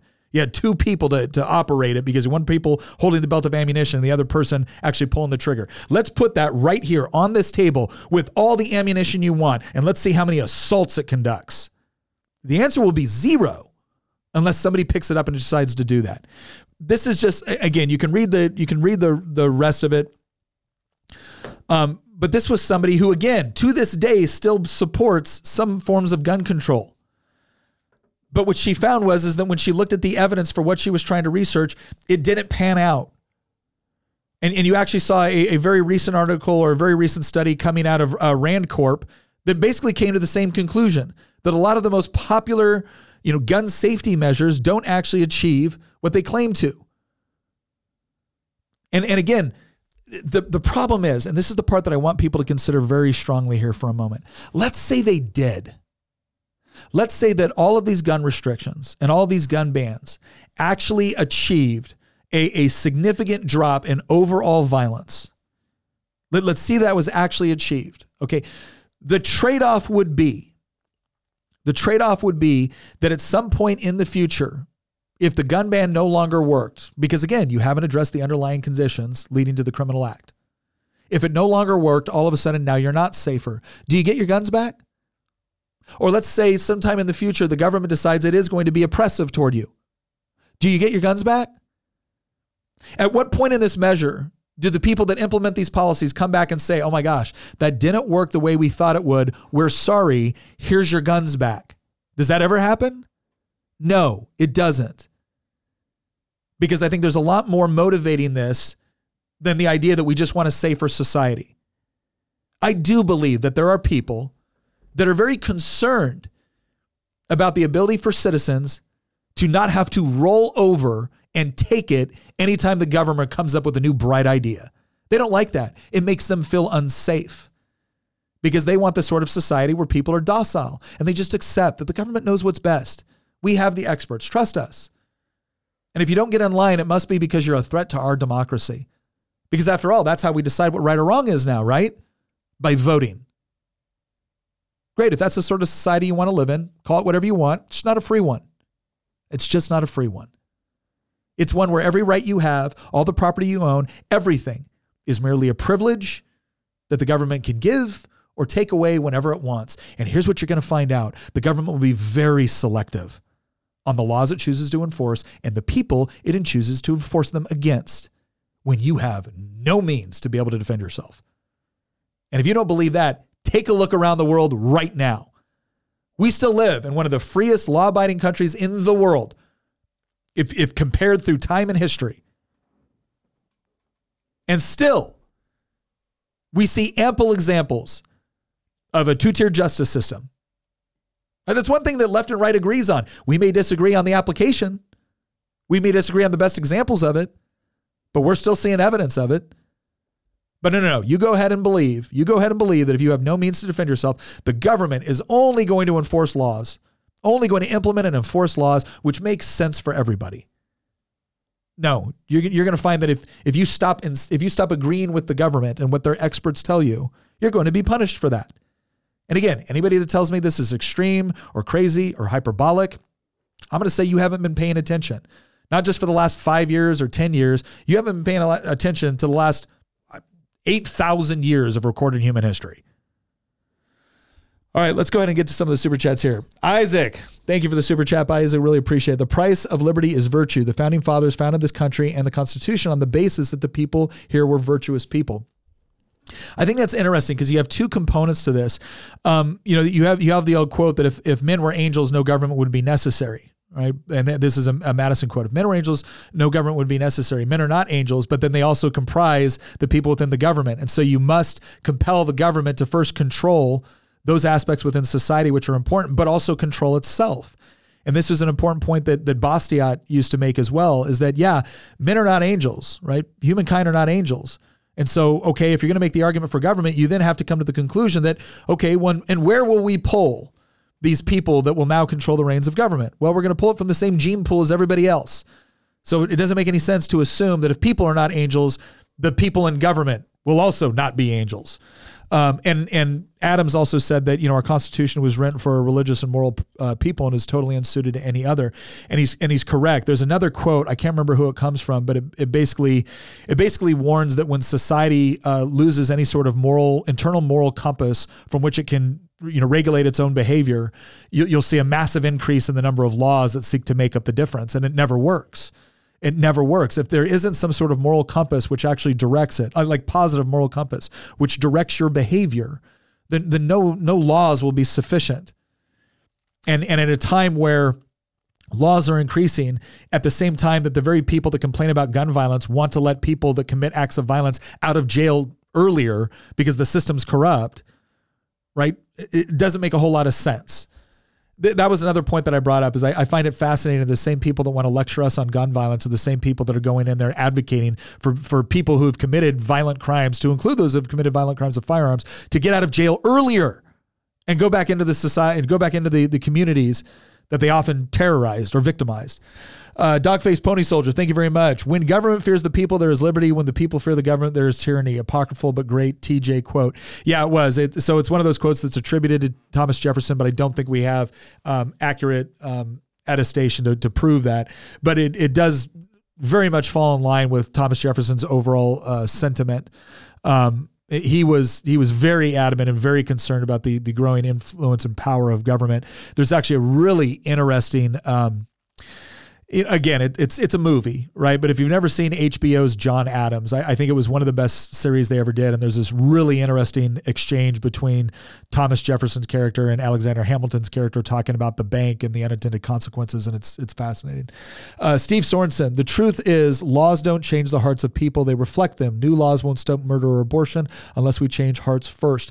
This is always interesting because I do believe that obviously, I think the obligation of law is to reflect that which is morally correct.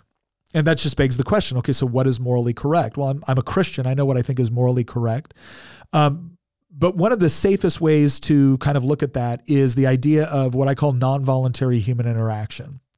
So I tend to be someone that there's all kinds of voluntary human interaction that to me would be in violation of the Bible, right? It would be considered sinful. But that doesn't necessarily mean there needs to be a civic law prohibiting it from taking place. Like a good example of this would be drunkardness, right? Like if you're, drunk all the time, biblically that's a sin. I don't believe that the government necessarily should put you in jail if you're drunk all the time, right? Unless you then enter into the public and start engaging in activity which deprives on the rights and liberties of other people. So that's what I mean by non-voluntary interaction. I do think laws which say if you are harming another human being, by you're stealing from them, you're hurting them, you're murdering them, whatever else it might be, laws are just which punish you for doing so. The problem that we get into is the whole preventative component, right? It's you see all these excess laws which says, well, we're going to pass this law in order to prevent this thing from happening. And that's the part where you start to see violations of liberties or civil liberties. And that's not to say that all preventative law, is bad, but it's something that we should be careful about. It's one thing to pass a law saying that this thing is illegal, and if you do this thing, you will be punished for it. Is another thing to say this thing is bad, and we think these things lead to this thing, so we're going to make all of these things illegal too, which might not include you harming anybody else. And that's problematic. And that's where it goes into, you do have to, if there is not a cultural or societal, code, which doesn't need to be enforced by law because it's respected and appreciated within the society itself. no amount of laws are going to make up for that. And I think that's the point you're making, and I agree with. CVA Buck, thank you for the super chat. Just tuned in. You may have covered this, but it feels like a repeat of 2019-2020 mandate from the masses. VCDL lobby day could get interesting, but I sincerely hope it stays safe as always. This was what was so fascinating in 2020. The Democrats had control of the House, the Senate, and the governor's mansion. They could have had that bill signed into law, and that was a bill that was every bit as bad as this one. It started off as a felony. They moved it to a misdemeanor, but it would have banned a whole host of semi-automatic rifles, magazines, all of it, would have criminalized it. And they had a governor that would have signed it. So what happened? 30,000 people descended on the Capitol in Richmond, many of them armed. They protested peacefully. They went around, they talked to people. They picked up their trash when they left. To give you an idea, I think there was only one arrest, and it was an anti-gun advocate, right? It wasn't the pro-gun people. So keep in mind, 30,000 people came. The Democrats lost their mind. They pulled state troopers off the highway from all sorts of areas to where they couldn't police those areas. They brought down all this additional police and law enforcement, all this fencing, everything. The Capitol looked like they had set it up like they were preparing for, a coup. A siege. Right? Yeah. And what happened? Gun owners showed up. They protested. They talked. They picked up their trash. They left in peace. We've had more arrests on pro-abortion rallies where a few hundred people showed up than when 30,000 responsible gun owners showed up. And that response combined with that out of the, I think we have just over 120 local jurisdictions. So that's counties, towns, cities, things like that. And I want to say was somewhere in the neighborhood of 100 local jurisdictions had passed local resolutions saying that if this law passes, we're not going to help you enforce it. We had sheriffs, to include the former sheriff here in Culpeper County, Scott Jenkins, who stand up and said, I'm not enforcing this. In fact, he even went so far as to say he would deputize citizens so that they could legally carry. So a combination of all that local activity combined with the activity in Richmond caused the Virginia Senate to say, if we pass this, we're going to get crushed in the next election cycle. And they essentially kind of quietly killed it in a Senate subcommittee somewhere. And it didn't go through. So if you've ever wondered whether or not you as a citizen can have an impact on a bill that's going through, the answer is yes. But just as CVA Buck says, the reason why it was so successful is because 30,000 people showed up and no acts of violence. I am convinced that they were secretly praying that somebody would cook off a couple of rounds. I'm not saying they wanted somebody to get killed. I'm saying they wanted to be able to look at that and say, see, we told you so. You're all a bunch of violent people. You all just want to hurt people that disagree with you. Why can't you be more tolerant? And this is why had that happened, I can almost guarantee you, I think there would have been a different outcome. Yeah. We were actually concerned that somebody was going to show up from the other side and do something and then try to blame it on our side. Oh, we had people on the other side, other legislators, like terrified, like hiding during all of that. Oh, yeah. And they were like, Nick Freitas and his wife, Tina Freitas, have said things that are putting my life in danger. Yeah. And we're like, all we said is that was Comrade Carter. Like this bill. Like, yeah. Well, Lee Carter got mad at me because, and look, I'll be fair to Lee. Poor me, Lee. I'll be fair to Lee Carter. I kind of jibed him a little bit like, oh, give over your guns. Well, that doesn't work out for the proletariat there, Lee. But I put it like it was a quote, like he had said it. And he got mad at that. And you know what? That's fair. I understand that. That wasn't the right way to go about it. I'll accept responsibility for that. And I had somebody ask me like, well, Lee Carter says he doesn't support this. I said, well, we'll see, because we just had a vote on the rules. And what did Lee Carter do? He voted for the rules, which essentially said you couldn't have a firearm anywhere on Capitol Square. You can have it this. I said, so the first chance he had to prove me wrong, he didn't. Now, on this piece of gun legislation, he did vote against it. So I'll give him credit for that. And he invited the Socialist Gun Owners, the Socialist Gun Owners Association of America to show up. And I thought it was funny because, again, I like to point out to Lee Carter, like, yeah, you guys are all for guns when you're, seizing the means of production. But once you guys are in charge, you disarm the population pretty quick. I don't recall a lot of private gun ownership in the Soviet Union there, comrade. All right. Dogface Pony Soldier. This video should be required viewing in civics classes. I would agree with that if I agreed with the idea of required viewing. Isaac Gorski, you should have Brian Betts on. He is fun to debate. No, we appreciate Brian coming on. We don't have a ton of guests on unless we're doing kind of like interviews, but it's something we can consider in the future. The Shipbuilding Observer, what is funny about the musket argument? Oh yeah, we already addressed this one. The fact that weapons technology was actually far more advanced in the late 1700s than most gun control advocates think it was. Oh gosh, okay. Chaz Manksel. I don't know. Dude, I butchered it. I'm sorry. Thank you for the super chat. You should talk about the absurdity that we should ban cops for killing people and ban guns at the same time. No, I do think it's this was an interesting point that we brought up, is that the same people that are saying that, they want to ban guns and they want to ban cops, but they don't want to ban their own private security. That's Chazman, by the way. Chazman? Oh, Yeah, Chazman. just ignore the LX at the beginning and the XL at the end. Yeah. But the people will get upset when, and this goes into the gun violence statistics again, right? If a police officer lawfully shoots somebody who is trying to kill them, that's a gun violence statistic. And so there isn't a great deal of actually separating these things out and parsing them out to say, okay, can we at least acknowledge legitimate ones from illegitimate ones? It's also amazing how the same people that say you don't need a gun because the police will protect you are also the one walking around spray painting all cops are ACAB on the side of walls. So on one side, they can't imagine a world where the government would ever be oppressive toward the population. And then the next minute, they're saying that the United States government has reaped in nothing but patriarchal racism designed to hurt marginalized communities at the expense of us evil capitalists. Well, which is it, dude? Which is it? Because chances are, if you really believe this about the government, if you really believe this about cops, why in the hell would you want to take away the guns from private citizens? That doesn't make sense. And it's because it's not supposed to. This is something that James Lindsay, we're going to do a whole episode on some of the stuff, work of James Lindsay. He's like, the issue is never the issue. The revolution is the issue. And they'll use whatever they need at that particular moment in order to garnish support for it. And if it's contradictory in the future, not only does that not hurt them, it helps them, because you using logic is just a tool of the patriarchy. All right. Micah Rockwell, Nick, can you speak on your beliefs on how a Christian should act in response to confiscation? Shooting my way out of it doesn't seem to be right. So, Micah, here's what I'll say. Obviously, when you look at Romans, Paul talks about respecting the political leaders that God has allowed to be put in place. Now, I think it's important to actually look at a lot of that within the context of what was writing. However, that's not to say that there isn't application for that today. One of the exceptions that has generally been appreciated within the Christian church is that when a society is engaging in laws which are or is imposing laws which are immoral, right, or causing you to engage in activity which is contradictory to Scripture, that you don't have a moral obligation to follow those laws. Right now, again, different people disagree on this.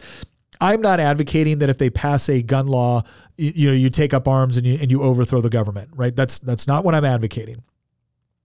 However, I don't intend to. If all of a sudden I'm told that my AR-15 is illegal for me to possess, there are a number of peaceful ways that I can not comply with that law, and I plan to make use of them, because I do believe that is a step in the path of a government attempting to impose itself in a way that violates essential civil liberties, and I think is an immoral act, if not an unconstitutional one.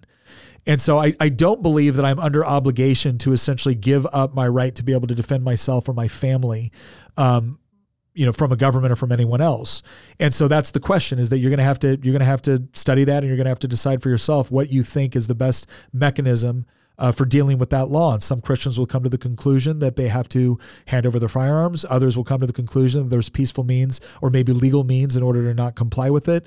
But again, I'm not sitting here advocating violence against the government, but it is what it is. Now, if the government engages in violence against you, unlawful violence against you, tyranny, oppression, that is a mechanism. I mean, there's a reason why we fought a revolution. All right, Curtis Horn. This is a similar situation as civil rights voting issue of the past. We need to make passing and enforcing laws that violate our civil liberties, including the 2A Criminal Act. 2A needs teeth now. So, Curtis, it's been interesting on how do you do that? Because obviously the way that you change the law, right? And there's no aspect of the Constitution which can't be changed. We have an amendment process. So if someone puts forth an amendment to the Constitution, or somebody says, my interpretation of the Constitution says that this particular law would be acceptable, we have a democratic process by which you can do that. And it would be hard to come up with a mechanism that would say, okay, it's illegal for you to carry this bill, because at one point the Second Amendment was a bill, right? So the process for proposing legislation, I think, still needs to remain open, even if somebody's going to suggest legislation I don't agree with. If you make it illegal to carry a bill which essentially removes another law, well, I mean, that's problematic. And the moment where you say, well, no, I'm only talking about essential civil liberties, that's going to beg a larger question on, okay, what constitutes an essential civil liberty? And the moment you say, well, it's only these things, well, then now the government's going to go after everything else that you didn't qualify as an essential civil liberty. So I do think it's important that we be careful on the sort of mechanisms that we use. And ultimately, this is a cultural argument, right? The one thing I tell people is, if you want to get people to not be scared of guns, take them shooting. I cannot tell you how many people that I've had, over to my house or taken to the range that had never fired a gun before, were kind of scared of them, wasn't really sure about this whole gun thing. And one day of shooting, and they're like, where do I buy one? Right? Because you've taken the mystery and the terror away from it. And now you've taught them to respect it for what it is, a very effective and useful tool, which can be used for good or ill. And if you want to be the sort of person that uses that tool for good, well, then you need to familiarize yourself with it and actually do it. So I would say one of the best ways to fight that cultural fight is to take away this mystery, this terror that is constantly being foisted upon people by the media, Hollywood, and anti-gun advocates. Dethemed? Is it dethemed? I probably butchered that. Dethemed. When they told Australians to hand them in, there was many who said that they wouldn't, but in the end, the same people submitted to the government. Do you think the gun owners would do the same in America? I think it's very different in America for two reasons. It's not to say that Australia didn't have something of a firearms culture. It clearly did. But I would say that in the United States, and this is the big difference too, and I can't speak for Australia, so forgive my ignorance here, but like in the UK doesn't have a written constitution. When they refer to the constitution in the UK, it's more of the organization of their government, and then it's like longstanding traditions, maybe within common law, but it's not the same as a written constitution in the United States, where not only do we have the federal constitution, which says, with the Second Amendment, and has enumerated powers. But then within our state constitution, again, we have Article 1, Section 13, which provides additional protections for gun ownership. I think the other difference within the United States is that federal law enforcement and even state law enforcement doesn't possess the necessary mechanisms for actually carrying it out. So in a lot of countries around the world, you have like these national police forces. In the United States, we have federal police forces, we have state police forces, but the vast majority of law enforcement takes place at a local level, either through sheriffs or town police or city police chiefs. What's unique about the sheriff is a constitutional officer. It is elected by the people, and they usually serve at the county level in most jurisdictions. And what that means is that you have a law enforcement mechanism where you have a sheriff that recognizes their obligation to the Constitution and may step in and say, I refuse to enforce this. And so what ends up happening is that even if they pass some of these laws, it can be unenforceable outside of a very, very narrow jurisdiction. And so that's really the question. Also, what you see in the United States is a lot of the laws that have passed grandfathered claused in existing weapon systems. Whenever you have a law that comes in that really challenges that, and actually seeks to ban or confiscate existing ones, that's where you're going to see the ability to push back. And I think what you've seen in the United States, a lot of people push back by moving, or they move their guns out of state, or they're just a lot quieter about it, or golly gee willikers, I lost all my guns on a fishing trip. How horrible. Well, again, if you have a local sheriff and a local Commonwealth attorney or a local district attorney that isn't going to prosecute for that, well, now the law essentially becomes unenforceable unless the state or the federal government is willing to actually use resources to that purpose.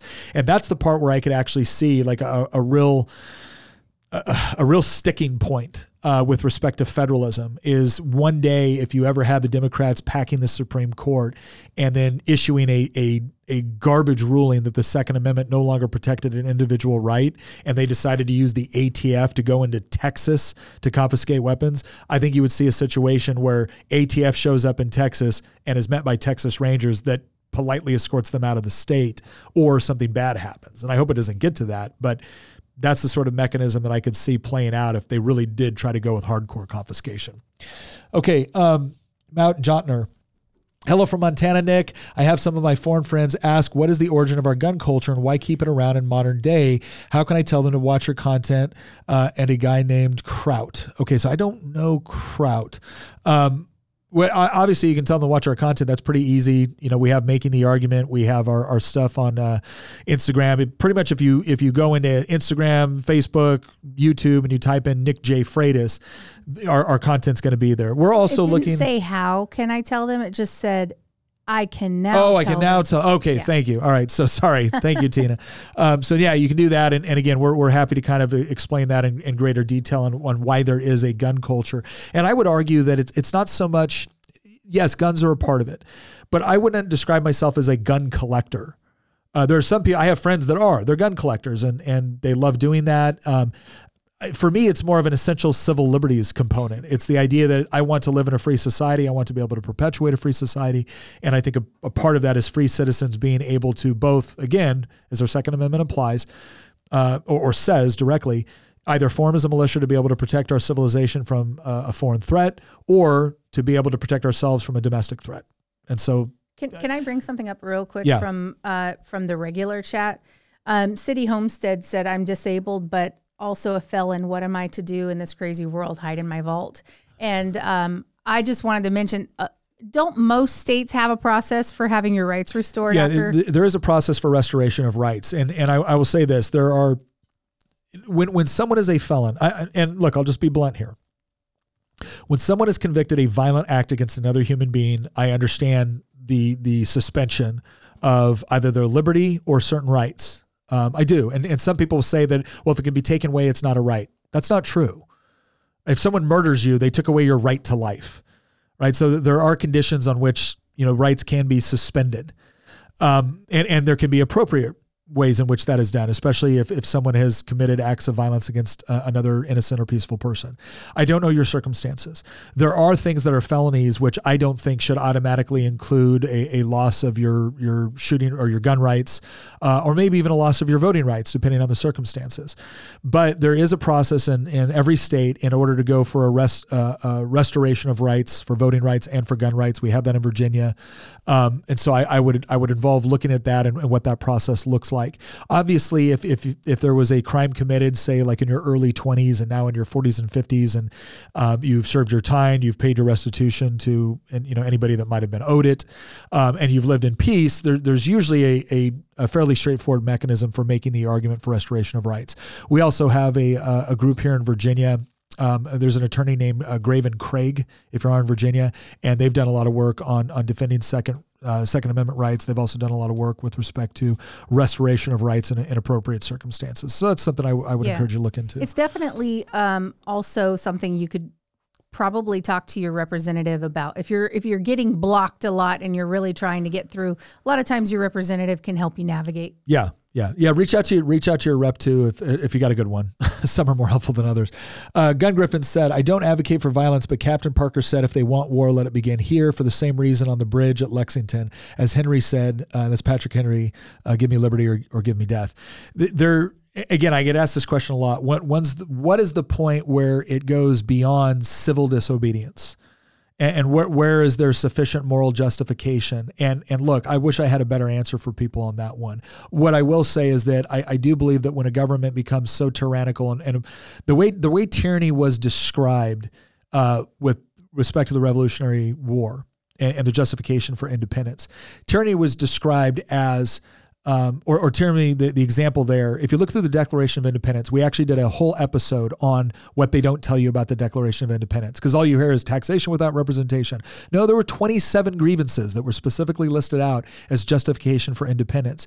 And what it really made an argument for was that King George had reached a point where they had gone to so many different things to completely not only violate what they were considered to be rights as British citizens, but what were considered to be the processes whereby civil disputes were adjudicated.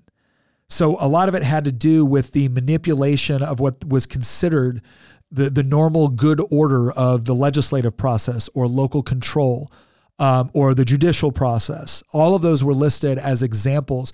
And then on top of that, there was the deployment of the military in order to force compliance with things like the Intolerable Acts.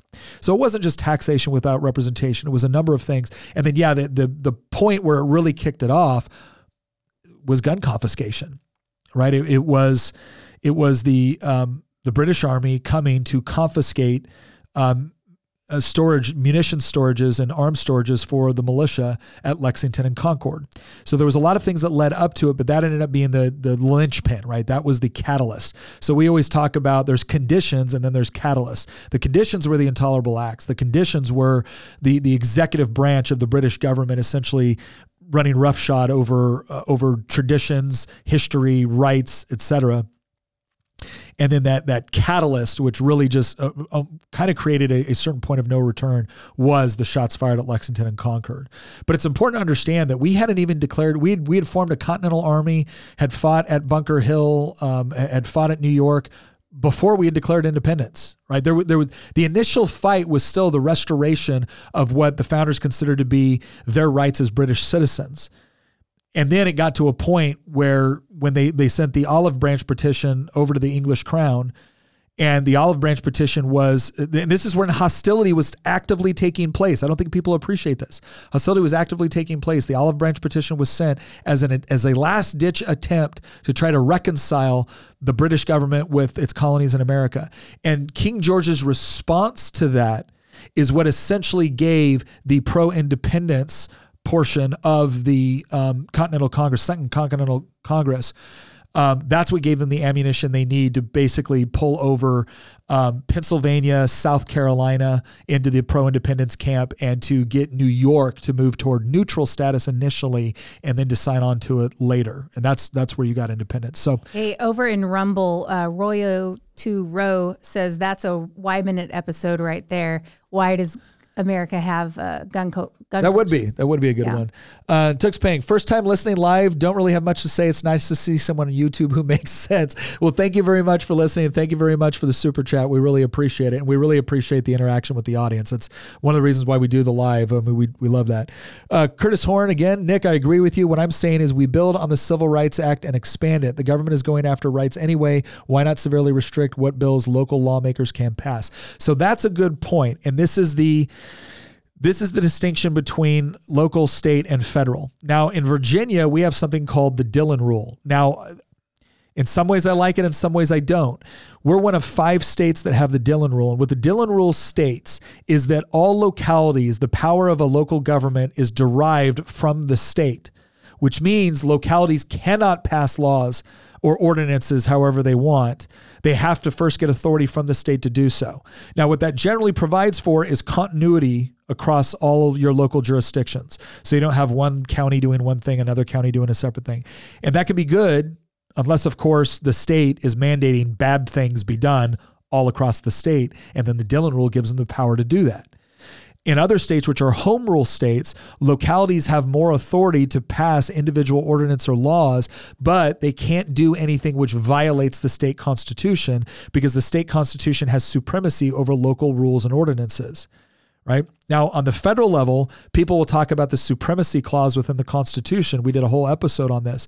What they need to understand is the supremacy clause doesn't mean if the federal government does it, it's law or it has supreme authority.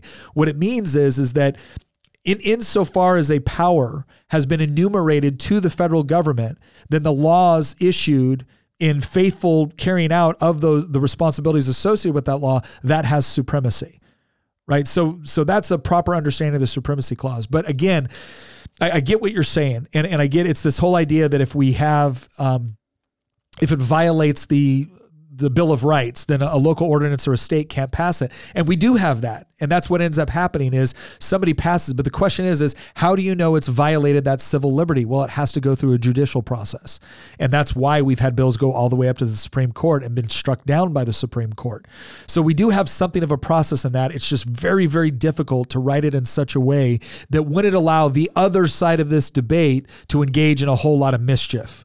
Right? And that's what we need to understand. Any sort of additional power that we create within the state, even if it's a power to say you can't carry that legislation because it violates civil liberty, right? All of a sudden that now becomes a tool which can be used against you. Yeah. And that's what we need to be careful. You have to take it to its logical conclusion and consider how the other side could exploit whatever you're considering new law-wise. Yeah. Ace of Spades, thank you very much for that super chat. That's very generous. I can't watch at the moment. I'll listen after I get off of work. Just want to say, love what you do and thank you. Here's a gift from me to you guys. Happy holidays.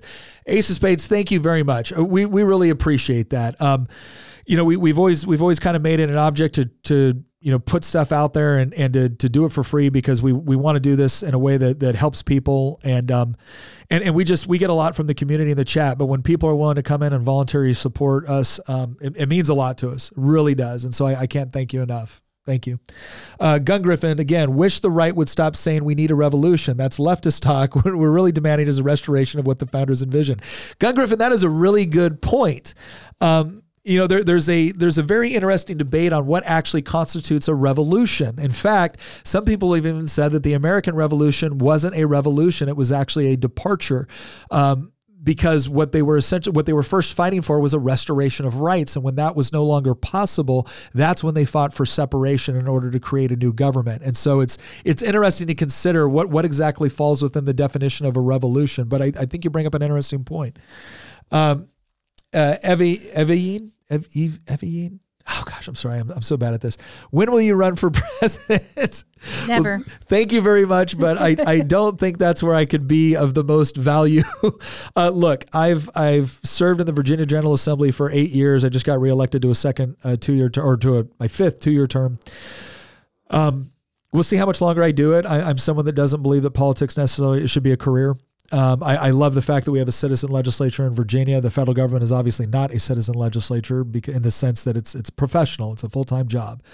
I've run for federal office before because I thought I could be of value, and I didn't win. I didn't win my election.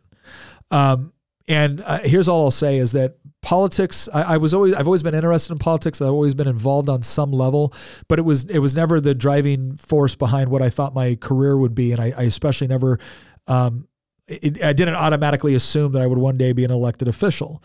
It's been an honor to serve in the capacity that I have. And it was an honor to be asked to serve in other capacities, but it's not a part of my life goals. Insofar as I think I can be of service, it's something I will consider. And insofar as I won't consider it.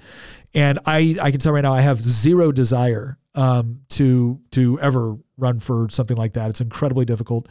Just not something I want to do. Tina's telling me to wrap it up. I'm boring people. All right, let's go more to super chats and we're going long. Bahai Sandor, thank you very much. Nick, in a situation where one is attacked with a stick and responds with a gun, how do we assess the moral balance between self-defense and excessive force? Also, thank you for this awesome live. That is a great question. And here's what I want to say. We see this a lot with respect to countries talking with one another about a proportional response. Here's what I will tell you.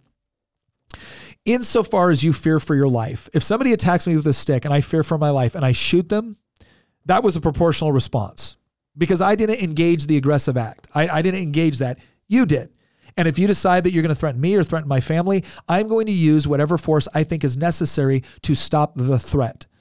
Now, hopefully you can do that in a way that doesn't lead to the loss of human life. But if it does, that is the moral quandary I don't think exists because my job, my obligation at that point is to defend myself, defend my family. And I don't need to, if you come at me with a stick, I'm not going to go get a stick so we can fight Marquis of the Queensberry rules. I'm going to go grab a gun and I'm going to tell you to stop because the gun is more likely to get you to voluntarily stop. If I show up with a stick, you might think you can take me.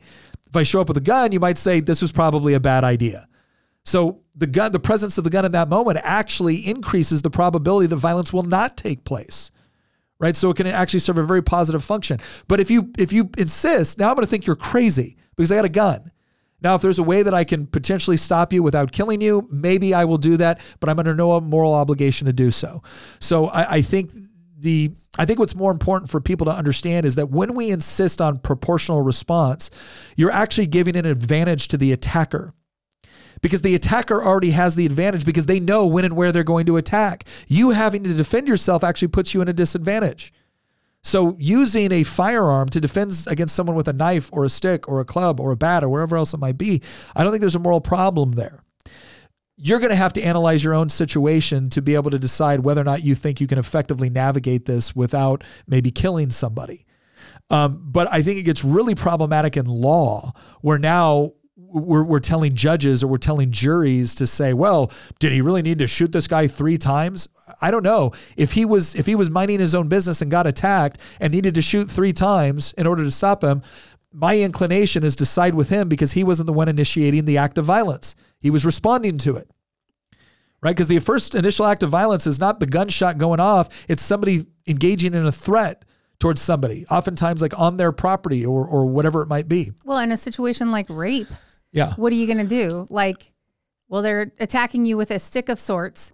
What are you supposed to attack them back with? And my whole thing with the Second Amendment has always been that women should carry. Women should know how to handle a gun. They should carry. And the left constantly wants to talk about rape culture and what a huge threat rape culture is to women. Well, I don't see any threat whatsoever if I'm armed at all. And so I always say that, to deal with your rape culture, you have more would-be rapists, bleeding out in a gutter somewhere. And I'm absolutely perfectly fine with a rapist paying with his life for trying to assault me with his stick. Yes. Now, if somebody comes onto your property, threatens you, you brandish your firearm and they leave, and now you get in your car and you chase them down the street and shoot them up. Yeah, no. Okay, that's problematic, right? Because now the threat has been neutralized and you've continued to hunt them down. So I think we can make very, very clear-cut distinctions in those situations. But again, there's a real simple solution for this. If you're the sort of person that wants to engage in aggressive violence against an innocent person, you should know that, at least in this country, you run the risk of getting shot 12 times. And we're not only are we not going to hurt the person that did it, we're going to reward them and thank them for getting rid of somebody that was committing acts of violence. Okay. Hillbilly Samurai. I love that name. Why ban certain weapons from all people when we should ban all weapons from certain people? So that's an interesting discussion.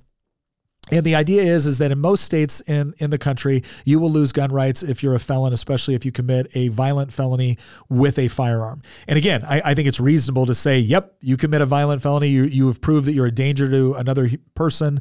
You've attacked the innocent. Yes, we're going to take away your means from being able to do that more effectively in the future. We're not going to take away the means of the person that got attacked from being able to defend themselves. And so I think that's a very good distinction between the two things. It's like, are we punishing the criminal or are we essentially punishing the victim? And when this person creates a victim out of another human being and you say, well, our solution here is we're going to ban the victim from being able to have easier access to a firearm, that doesn't make a great deal of sense to me. Now, there's additional questions on how should this apply to things like mental health. If you are on certain drugs, if you're on certain antidepressants, should you be denied your Second Amendment rights? And the issue that we look on that is, okay, we can understand that maybe certain mental conditions or certain health conditions could lead to you losing rights. The problem is does that diminish your desire to go and seek help for those issues, right? So those are some of the things that we need to look at. What I would say is that my standpoint, my position tends to be that if you have not, violated the law, then I'm not going to deprive you of rights that might be associated with those violations. You simply having the propensity to violate the law, that's a very, very dangerous area because you can see very easily how someone would then broaden that definition. Oh, you're dealing with depression? Well, now we have to take away your Second Amendment rights because you might use a firearm to kill yourself, right? You're already seeing kind of hints of this when the VA starts to ask questions like, do you have any guns in your house? Okay, why is that any of your business? Or if they say, well, it's because you're depressed or because of this or because there's a high propensity or because of red flag. Now, all of a sudden, you could see how somebody who is not being honest would use that additional information in order to deprive someone of their rights, even though they haven't committed any crime, nor do they intend to, nor they would be of high propensity to. And so that's where, again, it becomes difficult when we're looking at this from a legal perspective. CVA Buck, thanks again, man. How do you feel about lowering the bar for petition of grievances? For example, a writ of mandamus is prohibitively expensive for most people, thus precluding the ability to address rights violations without aid from nonprofits. So the writ of mandamus, and again, I am not an attorney. So writ of mandamus, as I understand it, is I think it's requiring someone to appear for a redress before a court. I believe that's what it is, but correct me if I'm wrong. Again, I'm telling you right up now, I'm not an attorney. I don't know. So when we look at the petition for grievances, I think the issue that we're going to get into, I think it should be relatively easy for someone to be able to adjudicate issues within court. The problem is that when your court system becomes overwhelmed, there's the issue of what we might consider to be frivolous lawsuits. So obviously there are attorneys and there are people that are overly litigious, that are constantly trying to take people to court, and that creates a burden on them. So I would say that the only way that I think that we could effectively do that, and you're starting to see this in certain places, I don't think it's necessarily tort reform. Right. A lot of people push tort reform, which is essentially to say that, okay, yeah, you can sue someone, but we're going to limit the damages that you can actually get so we don't have like these incredible awards that don't make any sense. The problem is that now we start to get into this battle of, okay, well, if you go into a hospital and they accidentally take off the wrong leg, how much is that worth? Is it worth $2 million? Is it worth $500,000? Like, what is it?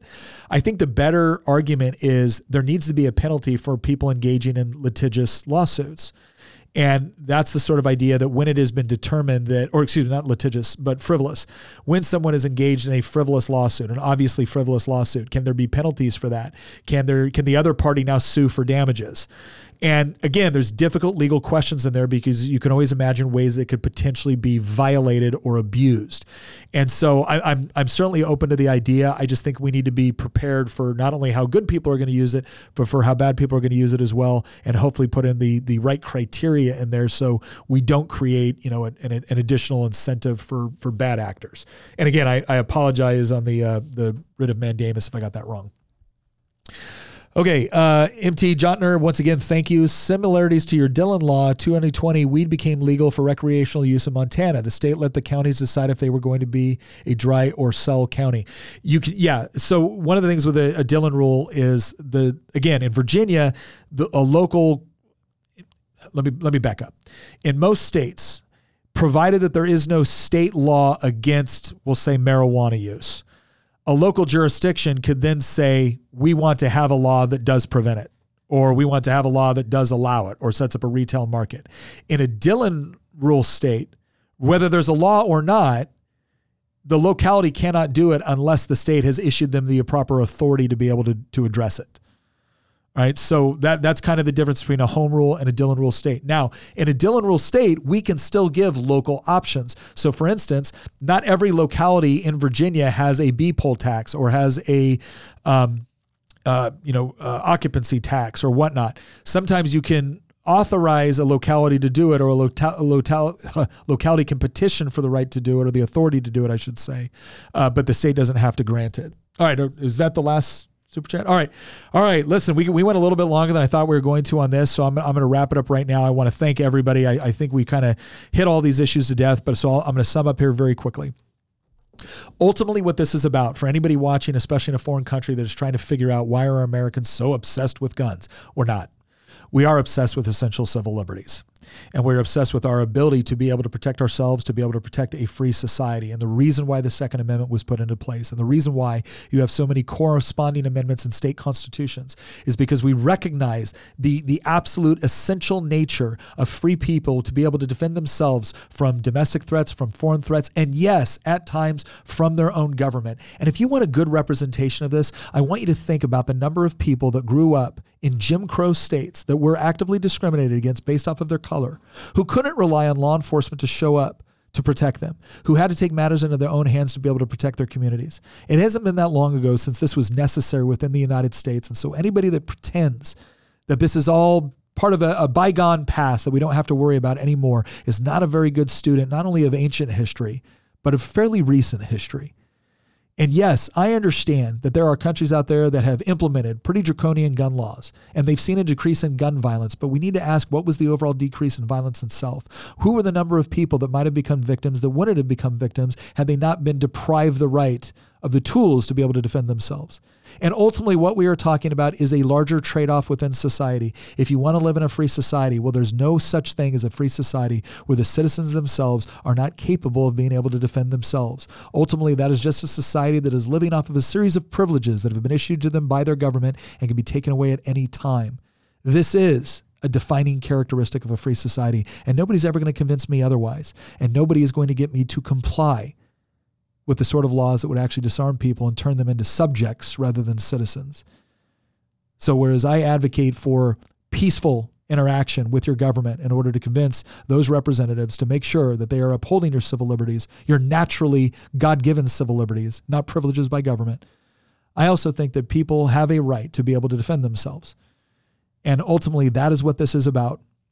And if we really want to stop mass shootings, if we really want to stop the problems associated with inappropriate and immoral gun violence, well, then we better start asking ourselves what the motivation is behind the sort of violence that is taking place, especially the violence that has been directed toward children. Because I will tell you this much, if you take away the guns without addressing that, you're just going to get a different type of violence taking place within our schools. And I don't think you're going to make anyone safer by disarming millions of people that have done nothing wrong. If your civil liberties are completely dependent upon what somebody else does with theirs, then you don't have them. They're just privileges. So that's what this is ultimately about, and that is why we care so deeply about this issue. It's not because we don't believe it is tragic when somebody abuses their rights. We just think it's absurd that everybody else should give up their rights when somebody abuses theirs. Let's put the attention on where it belongs, the people committing acts of violence, not the people that simply want to live in peace with the capacity to defend themselves in a free society. All right. Thank you very much for joining us this episode. I know this is a kind of a heavy one. I hope that the information that we've given, that the arguments that we presented are properly equipping you to be able to have productive conversations with people that might be open to a different way of thinking on this, but just haven't considered all the facts that we've brought up today. So hopefully this equips you. And once again, thank you very much to Good Ranchers for having the courage to defend and to sponsor and to advertise with a podcast like ours. You want to support us? One of the best ways you can do it, go there to goodranchers.com, use promo code Nick, get yourself something great for your family for the holiday season, and support us at the same time. Thank you very much, and we'll see you next episode.